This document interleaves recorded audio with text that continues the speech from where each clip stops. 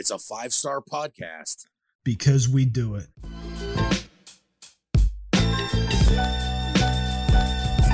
What's real? What's up, everybody? Welcome back. It is episode 75, the Mean Joe Green episode here of the What's Real podcast. I am your host, Ed Demko, along with my cohort, my co-conspirator, my co-contributor, my co-host, and my tag team championship partner in podcasting himself, the J, Jared Bajoris. What's going on, the J? It's impossible for me to be more pumped up than ever, hate you, because I'm pumped up every week on the What's Real podcast, as you know, but a huge celebration this week with our even numbers. I mean, I know the actual number 75 is an odd number, but you know what I mean? It's the 75th. You know, that's 75 or 80 or 85, and we're at 75 episodes, which is nuts. And as always, tons to cover. We're going to go to all kind of places, including the last drive-in again. And I am as vascular, as striated as I need to be for What's Real. Hate you.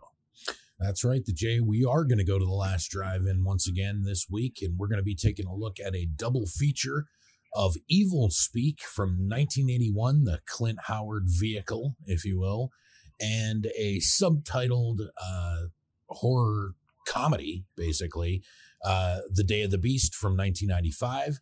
We are going to go to the dark side of the ring. This time we're going to be talking Dynamite Kid, and we have an old brand new movie from George A. Romero from 1973, originally just released on Shudder for the first time ever, just on June 8th, I believe it was, and that is The Amusement Park.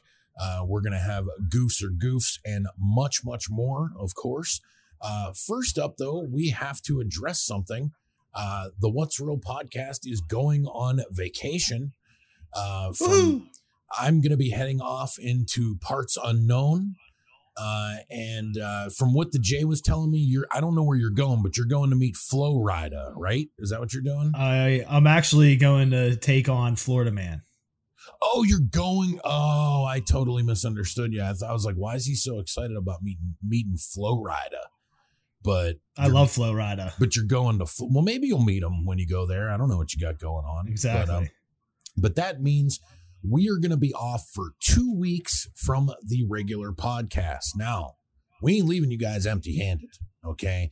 We have the very first ever What's Real podcast, summer vacation spectacular. 2 awesome episodes for you guys. First up, we're going to be talking some SummerSlam as me and the Jay get into our top 10 favorite SummerSlam matches of all time. And the Jay, tell them what part 2 is all about. Oh, that was a blast, man. We talked going into it about some concepts for a special, and we said, you know, those list shows that certain shows and podcasts and things like that do, where they do like top 10 lists. That's not something that you and I are too big on personally, but they're pretty popular. So we put our own spin on it, and we did a Mount Rushmore special. And what that means is, hey, Ed and I threw categories at each other to put our Mount Rushmore within those categories, basically picking our top 4 favorite things of those that we would have put on the proverbial Mount Rushmore. And it was a blast. Yeah, and I think it got us into a lot of different territories than we normally do exactly. here on the show. So I think that people are going to enjoy that, especially if you like the stuff that we normally talk about. So here is the basic rundown of what's going to happen. The show you guys are listening to today is available as of June 18th. So next week, June 25th, Friday, we are going to have a new show for you. It's going to be our top 10 favorite SummerSlam matches of all time. That is part 1 of the summer vacation special. And part 2 is going to be on Friday, July 2nd. That's going to be the Mount Rushmore special. So that's kind of funny as we go into Independence Day weekend. But don't worry, because we will be easy for me to say. We will be back on our regular schedule on Friday, July 9th with episode 76. So it won't be the regular scheduled programming the next few weeks here, but it's still going to be some content and some stuff we think you guys are going to like. And like the Jay said, he's going to be going in his search for Florida Man, and I'm going to be heading off into parts unknown. Hopefully we both make it back in one piece for episode 76, but it wouldn't be the first time, especially with, Thursday Night Prime, we've taken bullet wounds and stabbings, and it's pretty hard to keep us down. Wouldn't you say, the Jay? Yeah, we're scarred up individuals, but yeah, it's basically like we're going somewhere, but we ain't going anywhere, peeps. Perfect way of putting that, the Jay. So with all the stuff we got jam-packed into the show this week, let's just get into it. But first up, if you guys are listening on iTunes, please throw us a 5-star review. Really appreciate that. Gets more eyes and ears on the program. And of course, you could listen to us each and every week on all your favorite podcasting platforms, such as Apple iTunes, Spotify, Podbean, Google Podcasts, and of course, every week at churchillpictures.com. So, and if you have anything you'd like to add to the show, feel free to drop us an email at whatsrealpod@gmail.com. And so this is a pretty big story, especially for the stuff that me and you talk about here on the show, the Jay, in the world of sneakers. Nike has gone out and gotten the Air Jordan 1 trademarked. This is from complex.com. The Air Jordan 1 is now a federally protected trademark after going through months-long lawsuits against designer Warren Lotus over his Dunk lookalikes last year. Nike is taking steps to protect more of its iconic sneakers. Last week, the U.S. Patent and Trademark Office officially granted Nike's trademark for the Air Jordan 1. As spotted by lawyer Zach Kurtz, who runs sneaker law firm, Nike's trade dress application for the Air Jordan 1 was registered on June 1st, 2021, originally filed by Nike on July 31st, 2020. The approval ran into some delays due to early opposition from skate brand Vans, which Nike has recently battled with over the former's signature checkerboard pattern. The new trade dress approval also pertains to the Air Jordan 1 Low and Low SE models, which they are coming out with this year, the low models for the first time with the Nike Air tag on the tongue like the highs have. So they're kind of changing the way they do that, and they're raising the prices on those a little bit too as well. Of course. But there's been a whole lot of bootlegging of Air Jordan 1s, and I'm not talking about Nike sneakers. We saw Steve Madden made ripoffs of them. There's been a lot of companies that even we've seen that before, like Bapestas or ripoffs of Air Jordan or of Air Force Ones. Like, you see a lot of this parody stuff going on in the shoe business with a lot of this stuff, and Nike's trying to protect it itself by getting the patent for this. But that's not where this all ends. This is where everything's kind of like trying to ramp up a little bit, because I saw an article on hypebeast.com. Nike accused of fraud for trademarking of Air Jordan 1. So this is interesting here because, like we said, Nike's trying to protect their trademark.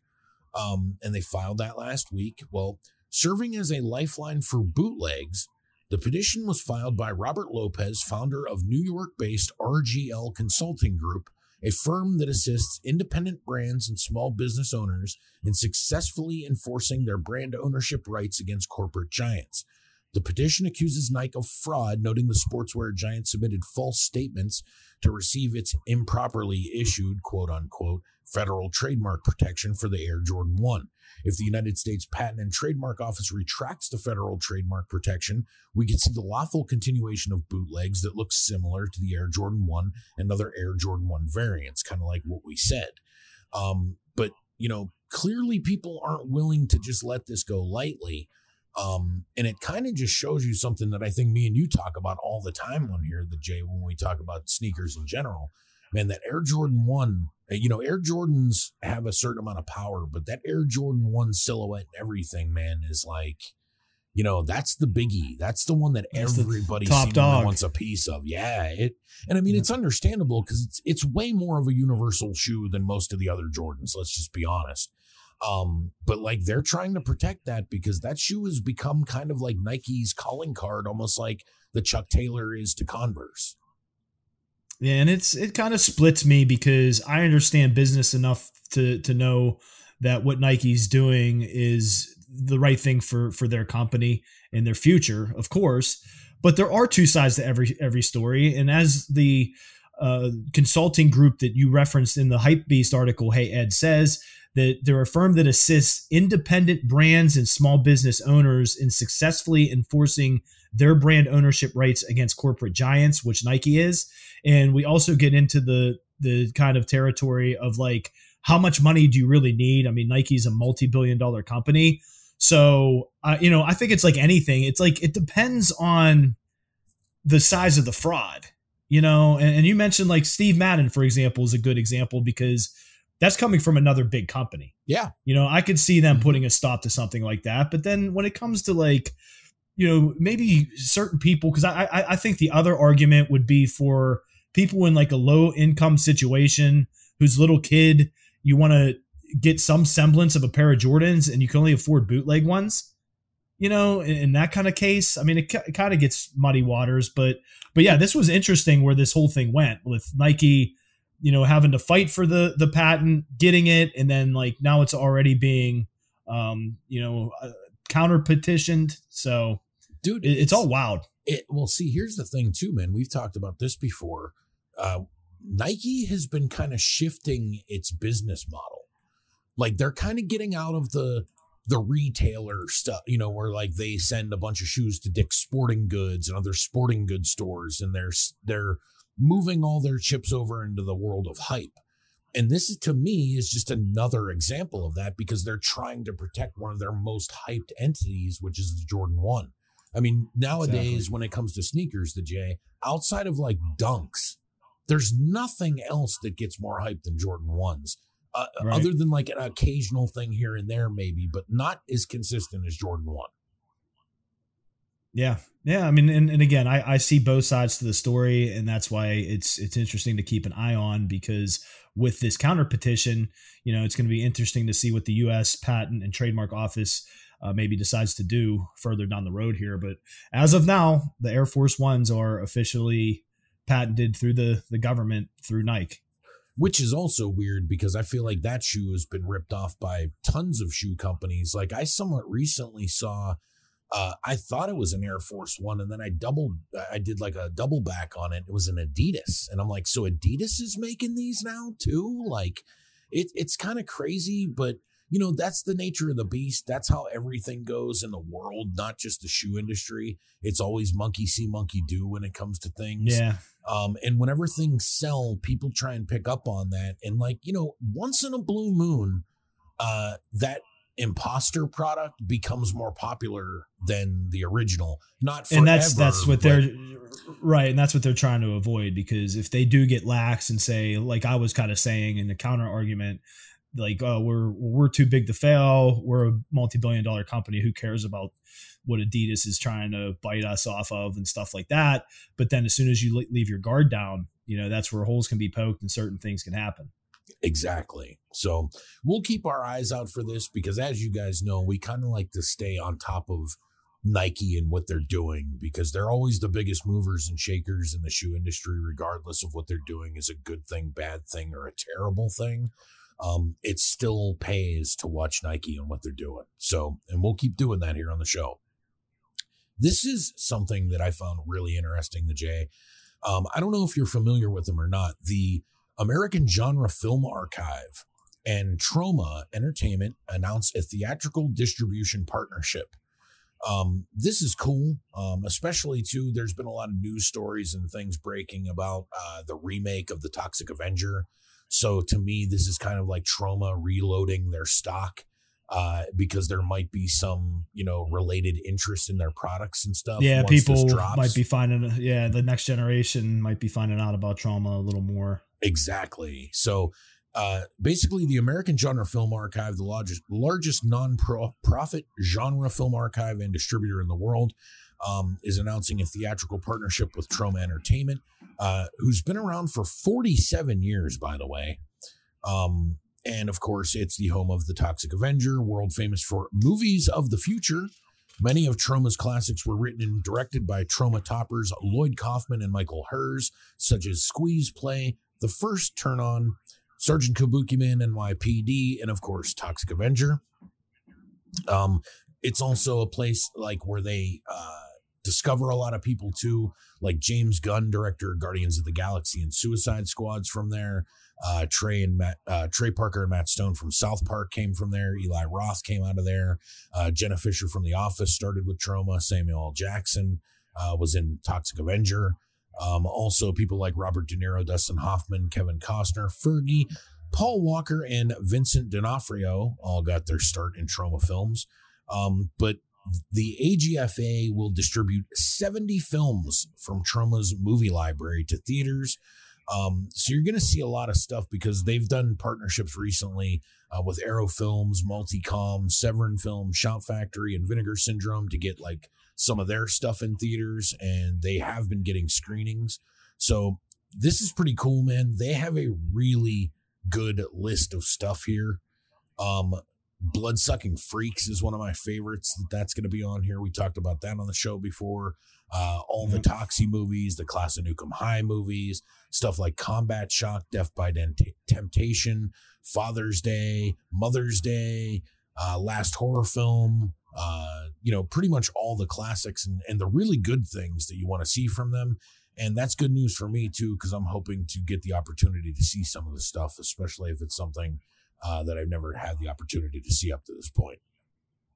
Cannibal, the musical that was Trey Parker and Matt Stone's film with Troma. I mean, yeah, this was really cool to see. This gives some semblance as an independent filmmaker for future theatrical screenings of your work. Because we've been talking leading up to this and through the pandemic with what happened with the theater industry and the business within the movie theater industry. And now with things opening up, hopefully theaters will make a bit of a comeback. And it's pretty much, as you always say, hey, the tangents about the superhero movies. But it just seems like anymore it's, big kid movies, kid movie franchises, superhero movies, maybe a big budget horror movie like a Blumhouse here and there, and then just sequels in franchises, Mission Impossibles that are all at the multiplex nowadays. But this article maybe is bringing up that could be changing a little bit here in the near future, which is great to see. Dude, that's something that I've thought about during the pandemic and kind of seeing how everything's gone since they've reopened theaters and people have gotten back out again. I don't know if there's enough that's going to happen to really bring audiences back to the theater, but I think there is something out there that will bring people back out. And I'm thinking more along the lines of like drive-ins, repertory theaters that show like classics and older movies and independent films and stuff, or art house stuff now. I think that's the stuff that's going to kind of thrive here, while the entire multiplex industry continues to just take hits, because I don't see a lot of movies even on the horizon really that are going to get people coming out in droves. I just don't know if they really they feel like they're in an influx period right now where they don't really even know how to satiate audiences and get people to the theater. Another aspect of it from the pandemic, because their business was hurting so much and, desperate times called for desperate measures, of course, and they were doing the thing of you being able to personally rent out a theater for a really reasonable price. Yep. And I bring that up because this past weekend, happy birthday to my niece, Alexa. It was Alexa's birthday, and my sister rented out a theater for her birthday for, whatever the newest big kids movie is. I think it was Peter Rabbit 2. Yeah. And the kids have been talking about it up until today. We record on Tuesday. That was over the weekend. And like Jace was even saying oh, Daddy, it was so fun. Me and Braden, my other nephew, we ran up to the front row, and cause they had the theater. So the parents didn't care if the kids were kind of roaming cause they're kids. So they had a really cool theater experience. And that really stood out to me through this past, year plus with how the theaters have been. It was just good to hear an 8 and 10-year-old talking like that about their movie experience too. So, maybe if it continues like that, this is going to be another portion where this rental process is still available and bringing people back at least. Yeah. I mean, dude, there's a theater near us that we used to go to all the time when we were young, the Cinematropolis. You can rent a theater out there for $25, and you should see the list of movies they have. That is nothing.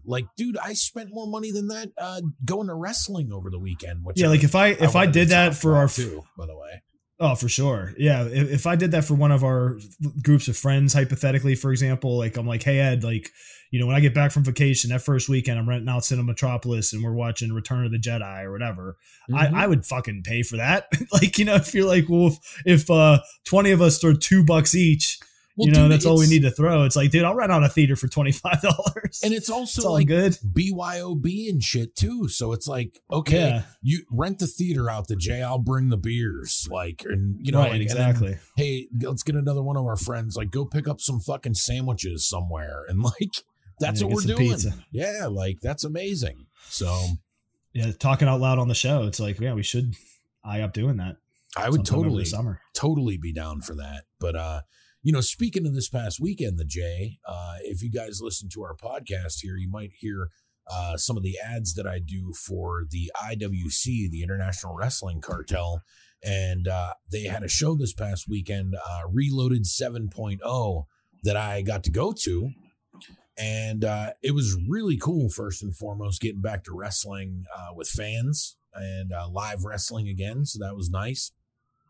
Had a pretty good show, man. So basically the gist of Reloaded is this is the night where they reset the company. So there'll be like one-sided matches and the opponent is decided by a reset button. So they're all like a bunch of mystery matches. And they had something called a 16-bit challenge, which was 1 part battle royal, 1 part gauntlet match with 16 different competitors. And the winner gets the reset button and the ability to get a championship at any IWC title they want.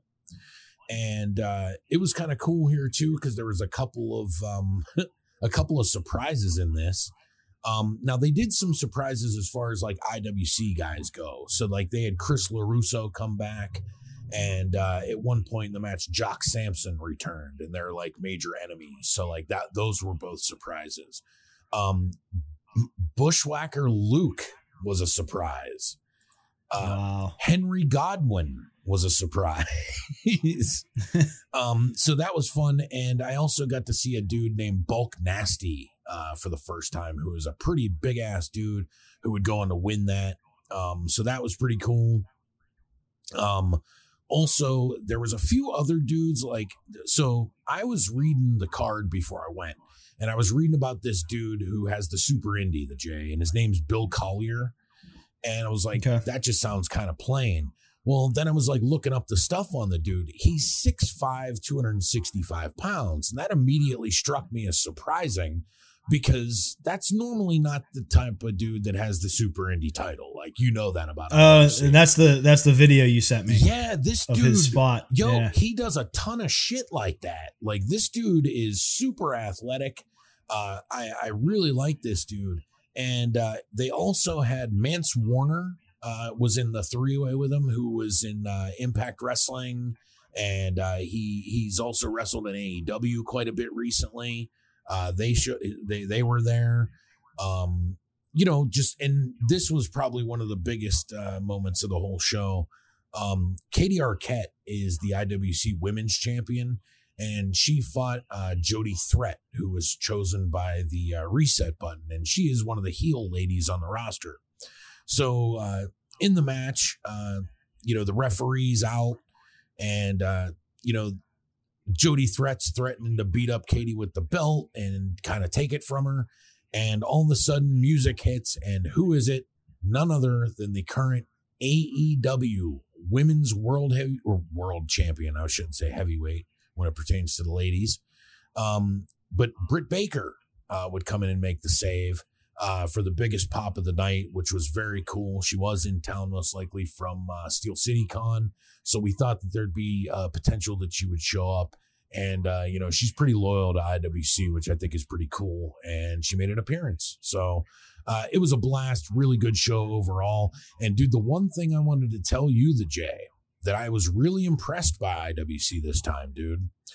And you know how this is when you go to independent wrestling shows, right? There's a large portion of any indie roster that looks like a weekend warrior. Like, I'm not saying the guys can't wrestle, and I'm not saying they don't have experience or whatever, but they have other jobs. So they're not in the best shape. They wrestle in shirts and shit like that. Pretty common thing, right, the Jay? Oh, of course. So IWC really impressed me this time because they have a bunch of young up and coming dudes and they look like wrestlers, guys that are in pretty good shape. You know what I'm saying? Like Spencer Slade's a dude that I saw for the first time, who I told you the other day when I was talking to you, he kind of looks like to me like Randy Orton, but his gimmick's more like Kurt Angle. So he's like throwing. Yeah, he has like the old school headgear, the Rick amateur Steiner headgear and stuff. Yeah. And, just like a decent young roster of dudes, that I was pretty impressed by. And, it was really cool. And, dude, I don't know if you're available for this or not, but they have another show coming up here. I want to say it's August 9th. That's the Ross Draver one? That is the Ross Draver one. So yeah, I would like to attend that. With Enzo and Big Kaz are going to be there. Carlito's going to be there. Sergeant Slaughter's going to be there. And one person that I think I really want to meet, the Total Package Lex Luger, is going to be there. That's pretty cool. And they already announced it. I believe it's IWC champion Andrew Palace is going to be defending against Carlito. So I'm like, that's pretty fucking cool. Pun intended. Yeah. And but yeah, man, if you'd like to come along, I think me and a couple other buddies, our buddy Steve and my buddy Jeremy, might be coming out for that one too. But yeah, that would be a total good time. And I even invited our buddy Gus on Facebook, so we'll see if he comes out for that one too. Yeah, because as always, I would have loved to have attended this one with you guys. And as usual with the J on weekends and stuff, I had previous plans, so I was stuck with that. But I cannot wait to get to another live pro wrestling show. So that could definitely be the one, because that's a loaded card out there. And dude, it was kind of cool too in this regard. You didn't have to wear masks, and I didn't, because again, I'm fully vaccinated. And they still had little seat pods for everybody. So it was still, everybody was still spread out and shit. And it was just nice, comfortable extra safeness. Yeah. Nice, comfortable atmosphere, man, which I'll be honest with you, they don't ever have to put all those seats back together again, because I'm fine with not having a bunch of fat wrestling nerds sweating all over me and breathing everywhere, because we have multiple stories about just I was gonna say wrestling like the smells. You know what I mean? The infamous alien fart. Oh, it smells like eggs. But that shit is alien. But dude, speaking of wrestling, the J, I'm gonna go into this real quick. A surprise question of the week for you. What's the most important match in WWE or pro wrestling history? Yeah, now this is another one of those ones that it's pretty tough, and you can have varying ways to think about it, which is of course what old Jadam did over here. I'm like, I'll just break down my line of thinking on it, hate you, and then throw me at what you were thinking. Sure. So what's the most important match in WWE or just wrestling history? Whatever one. So of course, or you could pick one of each if you want, or maybe they're the same. I'm just going towards what made wrestling break the glass ceiling to become a pop cultural phenomena that you didn't have to know about wrestling just if you were a hardcore or even casual wrestling fan. That you, like we always say, like my parents knew who Hulk Hogan was, and dude, that sort of thing. Just to throw this out there too, when I the way I came up with this is somebody asked this, I guess, on Twitter, and The Rock responded. Would you like to know what The Rock's answer was? Give us The Rock's after ours. How about that? Okay. Yep, that works. Because I want to kind of break this down. So I was thinking, first I went to WrestleMania 1 with the way I was thinking, but that main event was kind of goofy. The celebrities, I'm like, was that the most important match in WWE? I'd have to say that in that line of thinking, that event might have been like the most important thing, but I don't think that match was, just because it was the main event of that. Maybe if it was a title match or something, but it wasn't. Right. For what it was. So then I went to WrestleMania 3 and Hogan and Andre. Yep. And that was the headline of the biggest WrestleMania ever, and kind of, catapulted pretty much instant success for the WWF back then for multiple WrestleManias for years to come.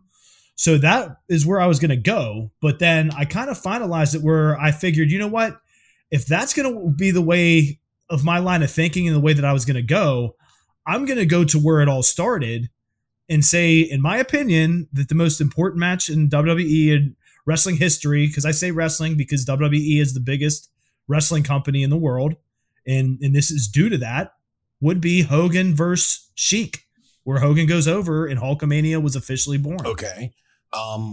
That was my line of thinking. Well, someone agrees with you, and it's not me.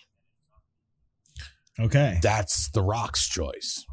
See, that's why I wanted you to hold off, because I don't want to have mine ruined. So that's perfect. I disagree. Okay. I go with Hogan Andre. Because, you know, I'm not saying that Sheik and Hogan isn't important, but things like that have been done time and time again.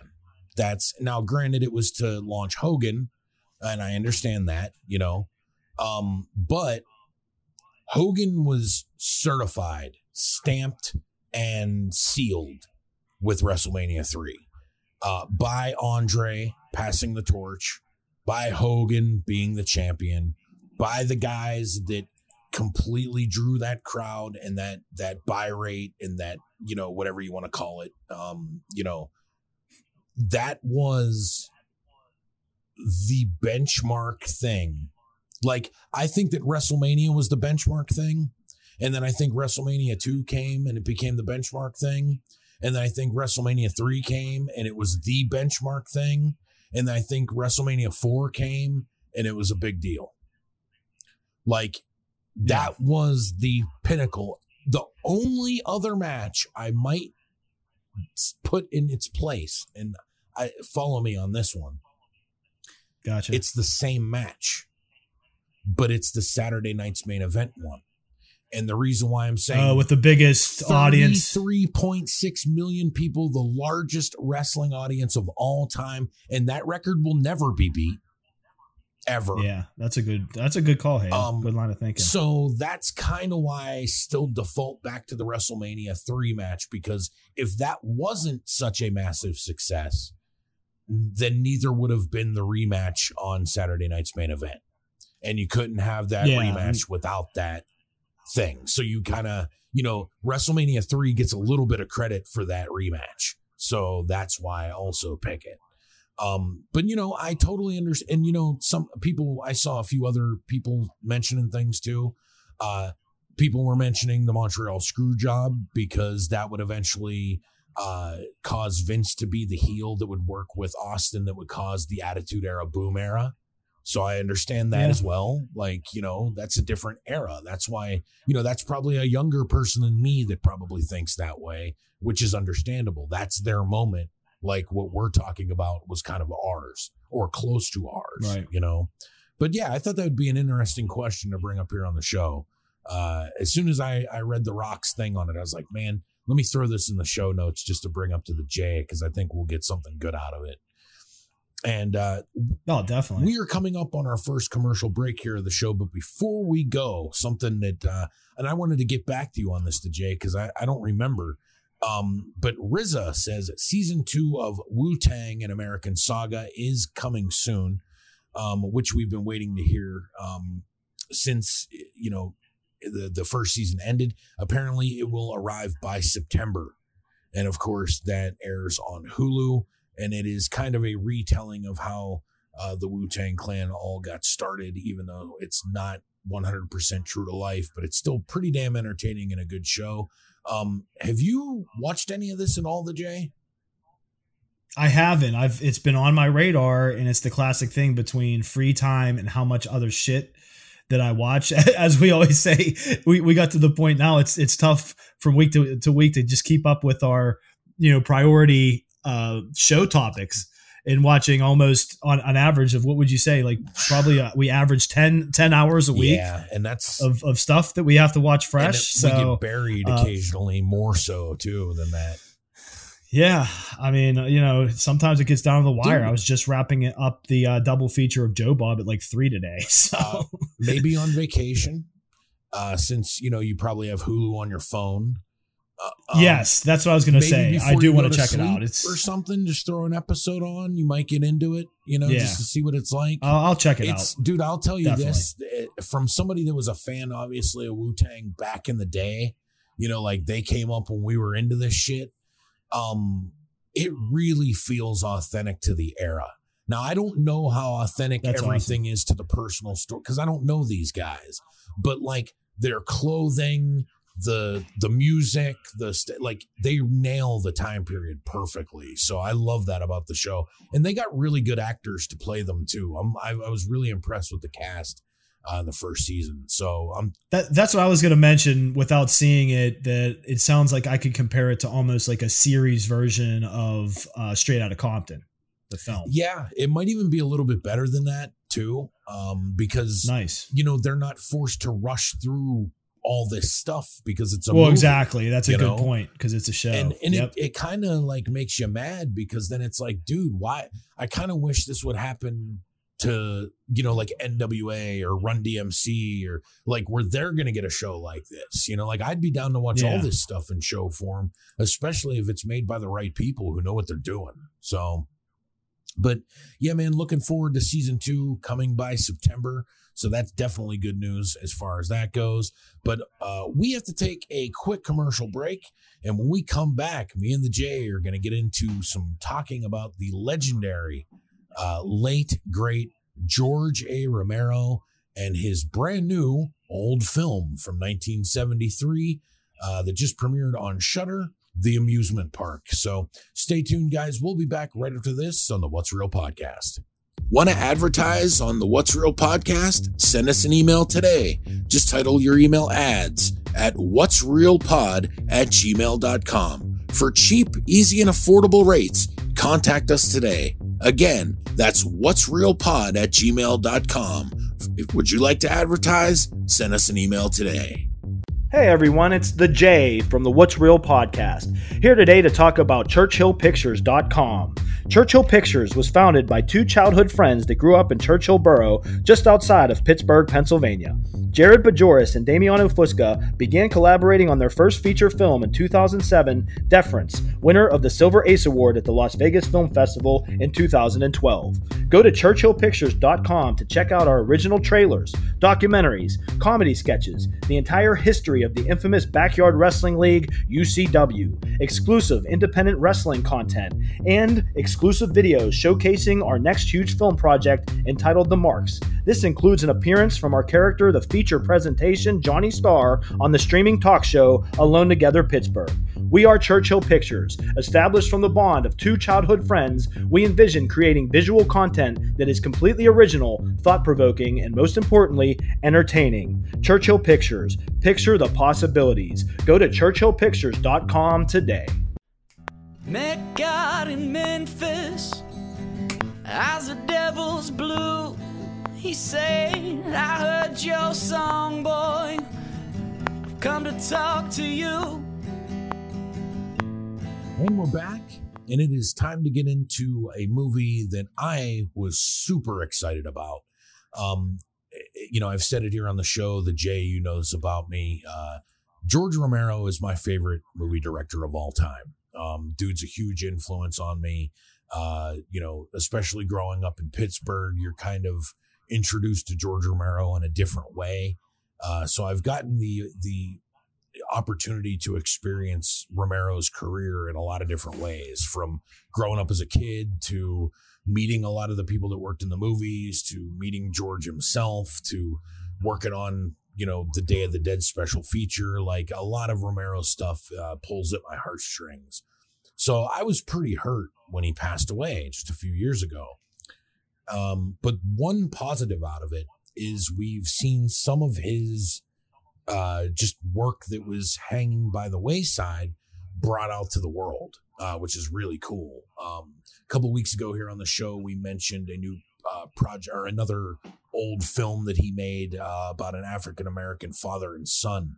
That his first film. Yeah, his very first film, and it's a short film that's going to be hitting the festival circuit here any month now. And then we got the novel that was completed by Daniel Krauss. So that was cool. Just another thing from Romero that we didn't have before. We will review that one day. Yes, yeah, we will get to that, I promise. And then here we have the Amusement Park, which was a film that George Romero completed for the Lutheran Society in 1973 that originally went unreleased. It was apparently deemed inappropriate by them, or they just felt that it was not what they were trying to convey. So it was shelved. Yeah. And apparently this is something that George Romero and his widow, Suzanne, watched together a few months before he passed away. And she was surprised at how powerful it was. And she was like, and so this has never been released? And he's like, no, this is just like a little industry thing I just did years ago. And just didn't think people would have a lot of interest in it. But George was wrong. So, you know, as a massive Romero fan, like I was thrilled about this to begin with. And then I got even more excited when I found out that Shudder would be premiering it. So I watched it, you know, the first opportunity I had. And it surprised me in a lot of ways, the Jay. I don't know about you. Like, I don't know. Like, okay, how about this? Tell me this. What were your expectations going into it? Because I don't know how much you knew about this other than just maybe some news blips here and there. I didn't know if you read a lot about it or if you really knew what this was about. You called it with the news blips here and there. You know, I knew a little bit of the aspects behind it. I knew about the Lutheran Society thing and things like that. But it almost, without having any idea what the film's about, of course, you develop your own imagination what it could be. And it was a lot different than I was kind of anticipating, truly in a good way. Yeah.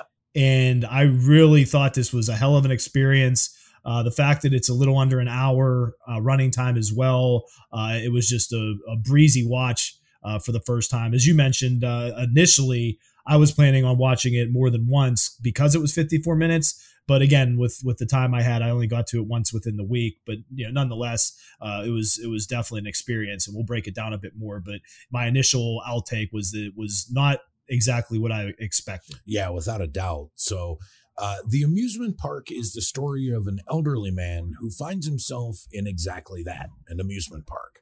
But only this amusement park has more to do with capitalism and the sheer terror associated with getting older than it does with rides or any carnival game.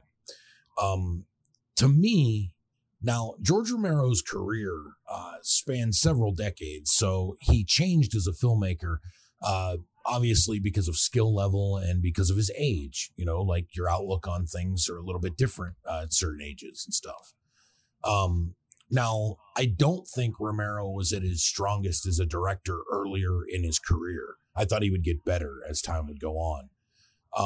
But his early movies, the one thing that I'll say about them that they all have in common, and it's something that Romero seemed to just kind of understand about filmmaking without being really taught it by anybody, is that his first handful of movies, whether you like them or not, they are absolutely ferocious. As in, whatever the point of this movie is, it's going to get smashed into your face a million times. And that's pretty evident with Night of the Living Dead. Season of the Witch is way more subdued, but it has the same kind of overall feel to that of just aggression, even though it's a completely different story.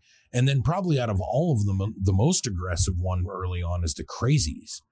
And this movie was made in that time period, and I feel like it shares that same ferocity that his other movies do. And that was one of the things that not surprised me, because I knew that's kind of how he was as a filmmaker, but seeing this subject matter with that type of ferocity is honestly one of the things that makes this like a terrifying movie.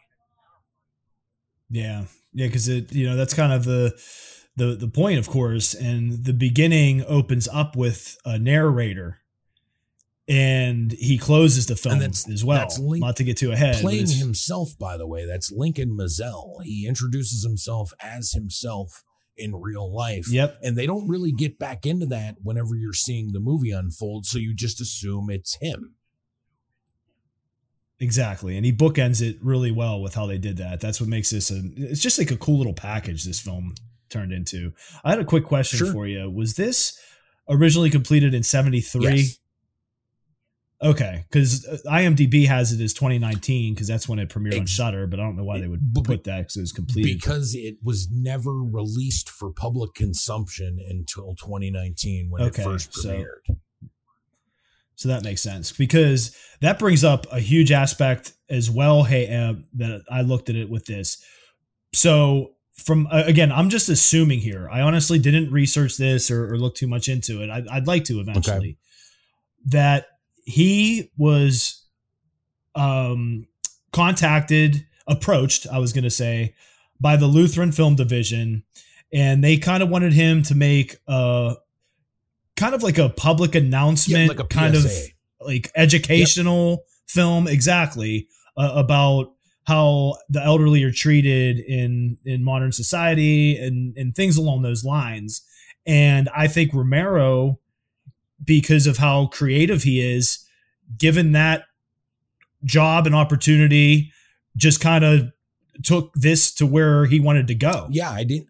And he wasn't, he had no agenda. Yeah, well, he didn't strike me as the type of person that wanted to just make a by the numbers, like, all right, boys and girls, shut out the lights and put on the film strip about this, where it's like, like exactly. That's what I'm alluding to. Can be difficult for everyone. And then it's like physical nature, it's just boring and that's not what Romero was trying to do. And plus he was making this movie on someone else's dime. So it's like a chance for him to make something a little bit different and gain further experience into making movies. Cause this too, like any movie you make, you get better every time you do it. Whether you want to or not, you do. That's just, it's more experience at it. So, and you do see a lot of people, if you watch the end credits of this movie, a lot of people that was working with Romero on the films that he made at the time worked on this too. Mainly like Bill Heinzman, who played the original zombie from Night of the Living Dead, like Rudy Ricci and people like there's a bunch of people that worked on this that were amongst that first group of people that Romero would work with. And that would change, kind of like after this movie, like it seemed like it really changed for the first time once he made Martin, that he was like working with different people and then he would stick with those people for X amount of years. But that's pretty evident here. And this movie completely has his fingerprints all over it. Like you could just, it has the type of mood, 100%. And the editing style that Romero has is very evident in this. I'll tell you what, man, this is an actual amusement park in the Pittsburgh area that it hasn't been around for a long, long time. Westview Park. I'm sorry.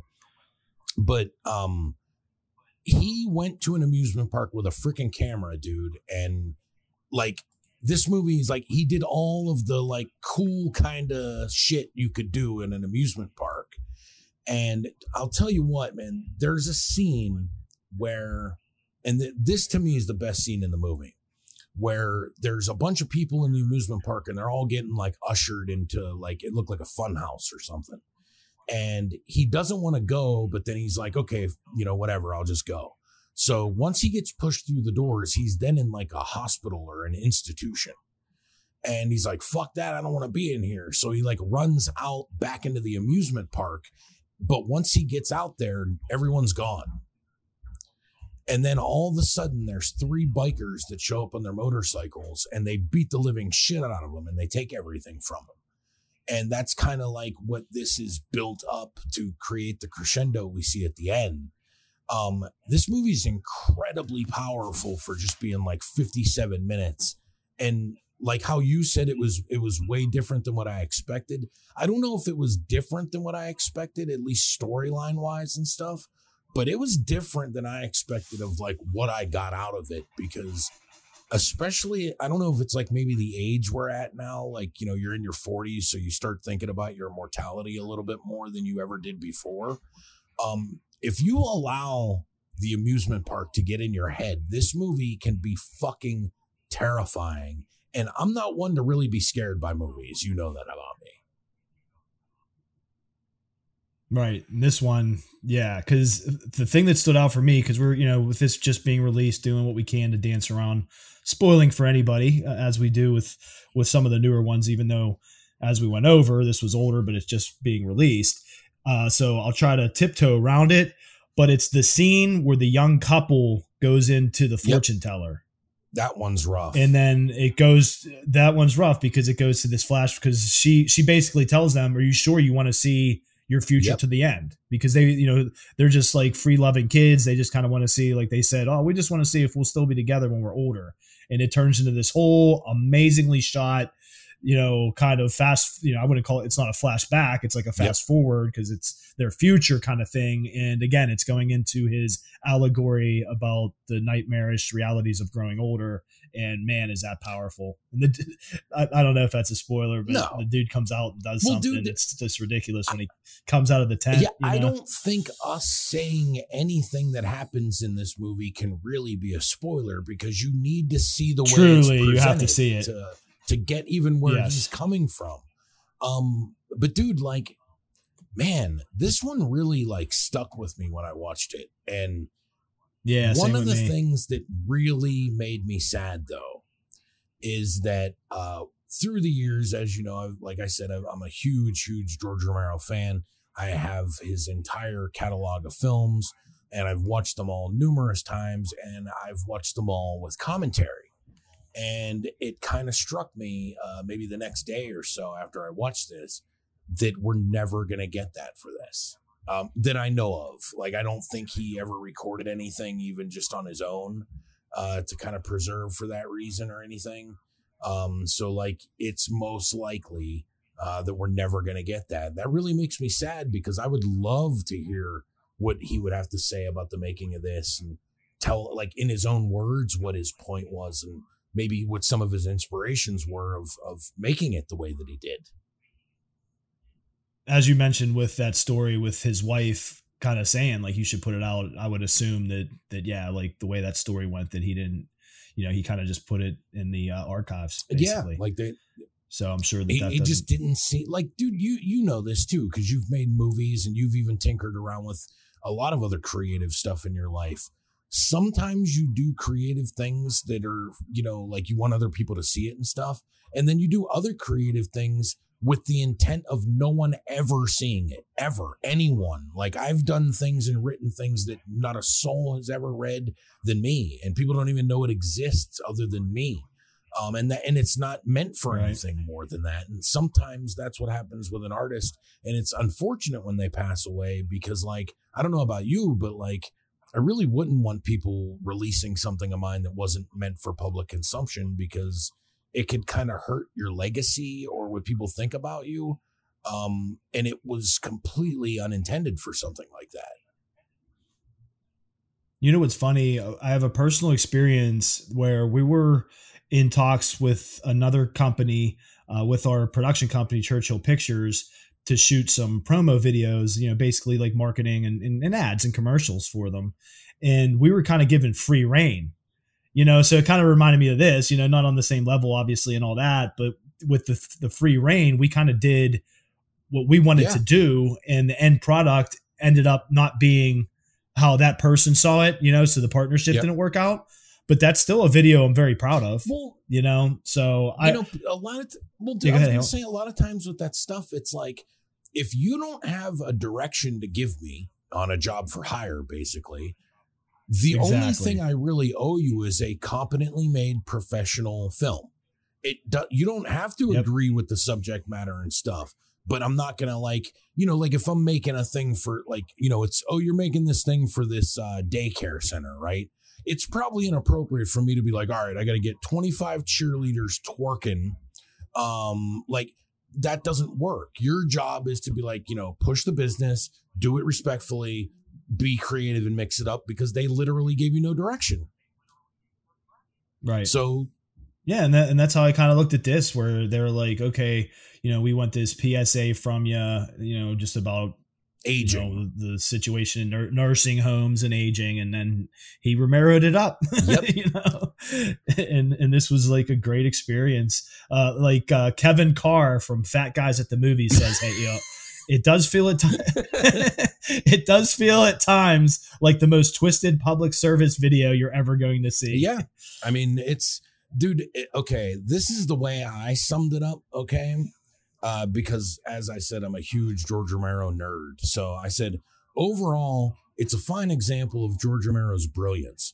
It's taking something and being able to flip it on its head and make something shockingly refreshing and original, but always ringing true to the director's personal catchphrase, stay scared. Nice. Yeah. It's really good, man. Really good movie. And as we mentioned, I kind of give it a little bit of time and rewatch it not too far from now. Check it out again. Without a doubt. I'm definitely looking forward to that. And it's something that, also too, just to be on the film nerd side of it, I would really like to own a copy of this of my own. Whether it be on Blu-ray, DVD, or what have you. But I want this on my shelf for sure. So, because you have every Romero movie, don't you? In hard copy multiple formats and multiple same formats on top. Of course, yeah. I'm short a few. That's getting me back on that. As a completionist. Which ones are you looking for? Because I want to say you even like I don't think you have Season of the Witch? I don't think I have Crazies. Oh. I have I think the only one I just never grabbed was Crazies. I have everything else, I believe, because I have Night Riders. Okay. Do you even have all the newer stuff? Do you have Bruiser? I don't know if I have Bruiser. I've seen Bruiser. I don't know if I have it. I'm going to have to double check. Dude, that's one of those ones that, like, for the longest time, it got, like, an early release on DVD. And like for nothing ever came again until I think maybe somebody put maybe Shout Factory or somebody put the Blu-ray out. But it didn't have really, that's not the most popular one. And I think it's a good movie and I think it's super underrated now, but for some reason it just doesn't even get respect from a lot of like the distributors and shit. Yeah. I thought Bruiser was cool. Absolutely. Especially for Romero. Well, he tried, whenever people would give him money to make something that wasn't a zombie movie, he went all out and really tried to make something different. So you got a tagline for us on this one, the Jay. I do. Hey, for the amusement park, the tagline is, of course, I moved my thing. See you in the park someday. Just like Lincoln Mazzell says. So as we do here on the program, the Jay, we do 5 stars on our rating scale. What are you going for this one? Going a solid 3.5 with the amusement park. Okay, I liked it a little bit more than you did. I gave it a solid 4. I'm curious to see how this one is going to grow on me through the years, just like all of his other movies have too.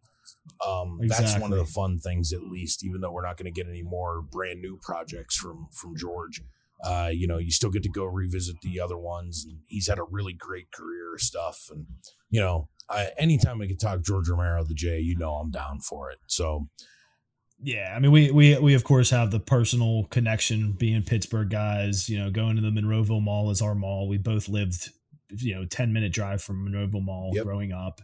And you have the connection with doing the Day of the Dead special feature. And I have the connection with my mom being in Martin. So that just all adds to it. And, I'll just always will consume anything George Romero. Like we even talked about some of his scripts that might get made into things and stuff like that. Yeah, that would be fantastic. It's all cool, man. Absolutely, man. The more the merrier as far as George goes. One more thing about the movie, non-spoiler, I won't get into it. I'll just throw it at you. But the scene with the 3 little pigs. Yeah. In the book. And man. Yeah, dude, brutal. There's some stuff in that movie that's a real gut punch, man, that, you just don't really expect it. And there it is. It's like just when you think George is done with the tricks, he comes back with a couple more. So that's highly recommended. Absolutely. Definitely check that out. You guys can check it out right now on Shudder, which I believe you can subscribe to right now for $5.99 a month. And they always have a free trial for you if you just want to check it out and see what's going on. Definitely worth a look, especially for stuff like this. And for the thing we're going to be talking about after we come back from our commercial break, which is Joe Bob Briggs down at the Last Drive-In. We're going to be talking a double feature of Evil Speak from 1981 and The Day of the Beast from 1995. So stay tuned, guys. We'll be back right after this on the What's Real podcast. Hey dudes, check us out for the summer vacation special starting next week, the J. Hey man, this is the J, and we're promoting for the summer vacation specials. Looking forward to it, brah. Dude, first week, we're gonna give you guys our top 10 favorite SummerSlam matches of all time, dude. And then, dude, we're gonna do the Mount Rushmore. Dude, it's Rushmore, man. Rushmore.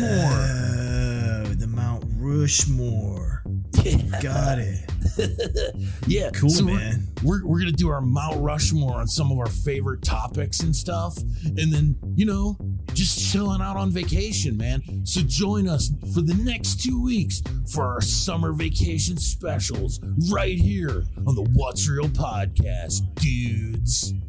Hang 10, dudes.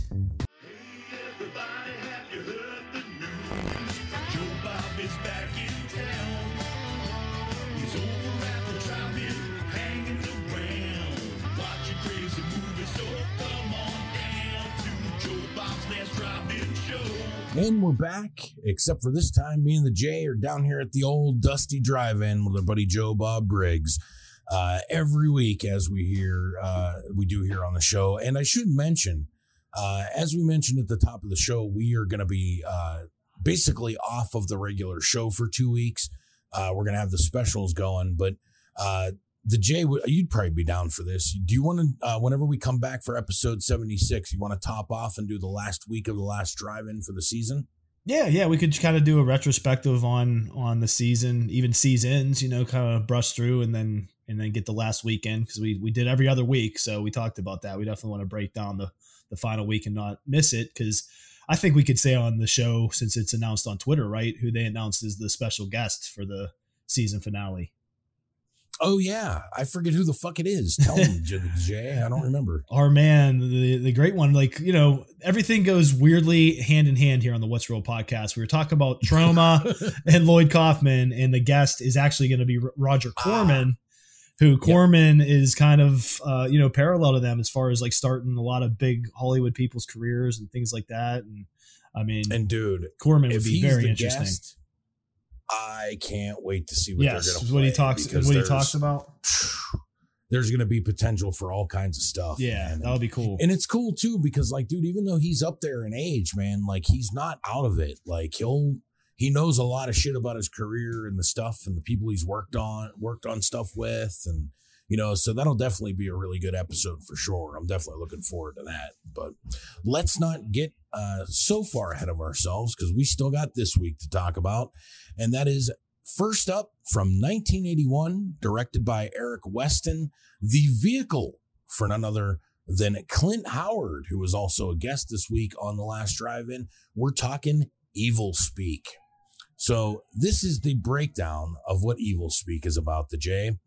Bullied by classmates, a pudgy military school student fights back by computer with the devil. Sounds like something I'd want to watch. Exactly. So, that's basically what the movie is. You have Clint Howard in the movie playing the character of Stanley Cooper Smith, a.k.a. Stanley Cooper Dick, as he's called by the bullies, which, by the way, Bubba, the main bully, is played by Don Stark, a.k.a. Bob, the dad of... That 70s show. Yeah, on that 70s show, Donna Penciotti's dad. So Bob Penciotti. But he plays the lead bully in this one. And this movie is almost unexplainable, really, because like it just doesn't make sense if I tell you what's going on. And also, it's not like the movie's a mess either. The movie's fine. It's actually a lot of fun. It's just the movie is really bizarre in its setup and what they're really going for here. Yeah, and I was going to mention, and kindly, weirdly ahead of its time with the computer aspect, with this being released in 81. And dude, I don't know if you saw this or not, but they were talking, Clint Howard was talking with Joe Bob in between the things, and he goes, well, you wouldn't know it now. But he's like, they went through painstaking details to make sure all the computer stuff was like accurate. Yeah. Which is good for them at the time, but like watching it in 2021, like who the fuck cares? It all looks like nonsense. Yeah. But yeah, basically he figures out a way to summon the devil in the form of a man named Esteban through a computer, and he's trying to get him to sacrifice, blood sacrifices so that he can be brought back to life. They don't really explain how a lot of this works. It's just through, basic mumbo jumbo. And, of course, Stanley Cooper Smith is the character that is just bullied and, oddly enough, like puts on a happy face to get through the day. And he just doesn't really want to be bothered is the gist of the movie. But of course, it's an 80s horror movie. We know they're not going to leave him alone. They pester the shit out of him. He befriends like one of the cooks at the military school. So this dude will like help him out and give him food and shit. And he ends up giving him a dog, a little puppy. So of course that's naturally a setup for somebody to do something to the puppy. And it's basically set up as a way for Stanley to use Satan and Esteban for revenge. And it's all just one big build up to the revenge plot at the end of the movie. Like many of these, but don't forget the secondary cast members in this, the pigs. Ugh. Yeah, the pigs are nasty, and like Katie, my wife Katie, was like in and out through this, like just stopping in for certain things and catching parts of it. The classic thing, like Shauna's more in tune with these kind of things. What I get all the time from my life, like, what the fuck are you watching now? Like this pig's eating this lady. Yeah, I'm like, it's pig porn, hon. I'm into that now. Yeah, and then you just start making fucking pig noises and shit. Richard Mall shows up in this one as Father Esteban, which is hilarious, from fucking Night Court. Yeah. And then, there's a few other people, like R.G. Armstrong shows up in this one as Sarge, who and I forgot about this. So there's a scene. Now, this is kind of weird because, Clint Howard's character has been in the basement of this academy where he's supposed to be cleaning the basement, but he just hangs out down there. And Sarge is like, the local fucking loser drunko that lives in the basement. And one day, like, he's doing his Satan shit down there and he doesn't want to get caught. So, they have a little encounter and you think they're about to fight until Sarge says to him, "Hey, boy, you want to see how I could turn a little boy into a little girl?" So that's a way of threatening rape. So that's part of this movie too. The movie is just really odd. It's way better than it has any right to be. I certainly wouldn't think it's a classic, and I'm not the biggest like nerd out fanboy for Clint Howard like a lot of people are, but this is a total vehicle for him and he does a really, really good job in it. It's kind of funny to think about because he became kind of a cliche or almost a parody of himself. But this is way before that. So he was actually really trying hard and, trying to make the best movie that he could. And I felt like he did a really good job. He's definitively the best part about the movie. Oh, I would agree. And as you mentioned, hey, he was the guest on the Last Drive-In. They have this like little setup where there's like a, basically a mannequin body with the TV for a head that the guests pop up on, and Joe Bob talks to them. And he had some really good insight. I mean, you're talking, obviously for those that may not be in the know, Clint Howard is brother of Ron Howard, famous Hollywood actor and director. And so he's been in Hollywood since he was, I think he said 4 years old. And as he mentioned, he was kind of like the first, pioneering character actor, and he mentions like, I was born to be a character actor. And that was one of the reasons he took on this role, because it was the lead role in this. And he talks about running this script by his dad, and his dad saying, yeah, why not do it? And, it is kind of weird. They did get into this a little bit. Now, this is something that I probably know a way too much about, frankly. There was a time period where I was writing a book about this. But this was one of the movies that would eventually become one of the infamous video nasties in the UK, which were supposed to be like the worst of the worst, like the most violent, disgusting, no redeeming social value type movies. But they're so wildly inconsistent. I mean, to think that somebody would view this movie in the same breath of something like a Cannibal Holocaust is laughable. Yeah, exactly. But they brought this up, and Joe Bob said the only reason why it would have been on there is because of the religion. Yeah. And it's weird because, dude, the religious aspect of this movie, this is like the least religious movie I've ever seen that has to do with Satan. Yeah, pretty much. Because like you said, like the whole quote unquote gimmick of it is the computer anyway. Yep. So that aspect is more prominent than anything. Like there's and it's a military school too. It's not like it's some religious place or something, you know. I was just going to mention there's the Reverend Jameson character. That's about it. And he's like, that's it. Really cold and barely in it. So yeah. And it's like, you know, that's, I guess, the parishioner that any military academy would have available. They probably have rabbis and shit, too, for them. Yeah.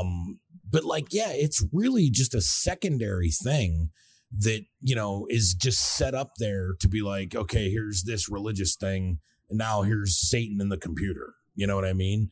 And the thing is this movie on the surface, just from, like, you know, hearing the synopsis, it sounds like it's a total cheese fest. Like, just hearing the plot sounds like it belonged more on the previous week's one of like shot on video nonsense, but it's not. It was shot on film. It was made by fairly competent people. And dude, the fact of the matter is, regardless of how goofy it sounds and you know, it has Clint Howard in it, like it's a pretty good flick.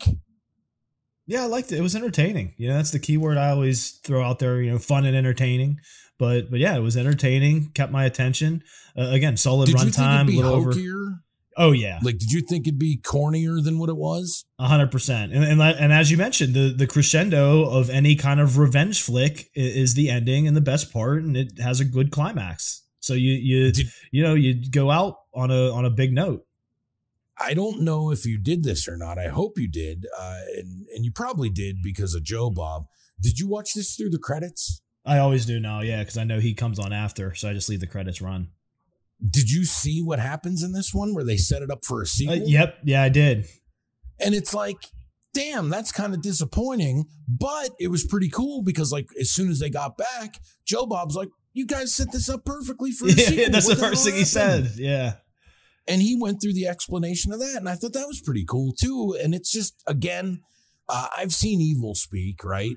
And I was fine with watching it again. I thought it was cool they were showing it. It fits, you know, the mold for what Joe Bob does. But it just reminded me when I saw that part, I was like, this is why I love when fucking Joe Bob's on, because you always get that. You know, I'm a movie nerd. I know that a lot of people probably wouldn't give a fuck about a lot of this stuff. I always get something out of Joe Bob pretty much every week, whether it's information or I just like really like his joke that he tells at the end, you know, like it's always something. And it's a totally different experience, which kind of leads why I think we like this so much, because there's only so many ways you could watch a movie. And this is a way that I think a lot of people have never really experienced. And it's a lot of fun. And I think people that don't experience that are kind of missing out on something. Yeah. And that's why this was such a good concept. And I think it was, you know, Shudder's biggest ratings gaining show because within the pandemic too, because you feel like you're watching the movie within a community. Like they call their fans the driving mutants. The mutants, and you know, through Twitter and stuff, everybody's watching together. And of course you got Joe Bob and Darcy and their crew and stuff. And yeah, we always talk about that aspect of it. It just gives you that warm, cozy feeling of watching with people too. And dude, I do enjoy it now. Don't get me wrong. Like, you know how much I like Joe Bob and look forward to it and shit. But dude, whenever we were in the thick of the pandemic and shit was really bad, like at first, like when everything was super uncertain and everything shutting down, and then Joe Bob came on, and like, it's weird, like how long it feels like now from till next week's show. But I remember at that time period, it felt like a week would just be like, boom, Joe Bob, boom, Joe Bob every Friday. And I was so happy because that was like, in a world where there really wasn't anything to do, it was something fun to do. Something to look you know what I forward to. mean? Yeah. Yeah, you throw a little party at your house. Maybe have a couple beers or whatever you like to partake in. Maybe make some snacks, like have some friends over, whatever you want to do. Like, it's just a fun little experience and a fun way to watch. They found a way to make old movies appointment television, which gives them a little bit more value to at least TV people than what they had before. And that's a pretty powerful thing, man. That's why I love Joe Bob and I love The Last Drive-In. Yeah, really cool. This is a funny tidbit from the Jay Hate You because we had just watched the Maniac Cop movies and James Earl Jones's dad was in it. And Yep. I saw the one dude was Claude Earl Jones. And you got played. Didn't you? I clicked on it. I'm like, oh, it's that coach, the old fat white dude. Like, yeah, he's not related to them. Or maybe, So fun. you never know. I Yeah. doubt it, but you never know. Yeah, there's adoption. But we got a tagline, the J, for this one. Yeah, there's two of them for this one. So the first one is Evil Speak. Remember the little kid you used to pick on? Well, he's a big boy now. Which Makes no sense. Don't make any sense for the movie. And the other one was data incomplete, human blood required. Thus spake the computer. And that's the what's real word of the week. Spake, S-P-A-K-E. I do not personally know what that means. Yeah, I don't either. And I like to pride myself on having a nice vocabulary. But no go for me. Sorry. The Evil Speak tagline gets us. Yeah, of all things. So as we do here on the show with the 5-star rating scale, the J, I'm going to give this one 3 stars. Okay, I'm right behind you. I went with 2.5 for Evil Speak. I did like it. Okay, so moving right along here, we are going to go into the year 1995. This is from director Alex de la Iglesia, and this is El Dia de la Bestia, a.k.a. The Day of the Beast.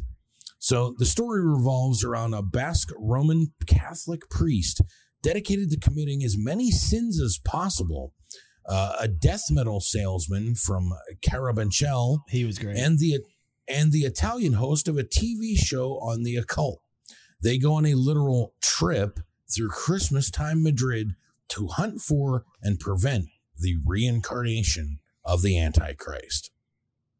So this reminds me, man, I'd seen this movie years ago, okay?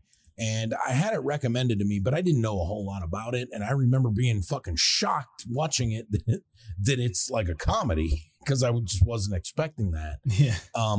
But dude, the thing is in this movie, this is like one of those movies where for whatever reason, uncertain parties get bound together, like a priest trying to sin as much as he can and a devil worshiping black metal dude. That dude is fucking funny.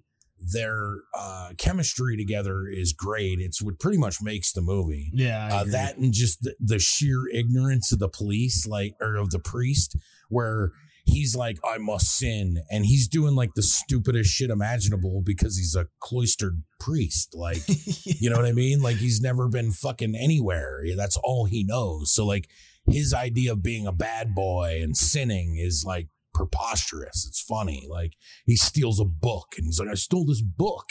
Like, okay, like it's a book, you gangster. But it's a pretty neat movie. And the thing that I like about this movie is that clearly Alex de la Iglesia is a big horror fan. And he does a lot of homage stuff in this movie, which is pretty cool too. Like the scene at the end with the Schweppes sign and stuff. Just like that was great. Classic monster movie type shit, but with the comedic twist to it.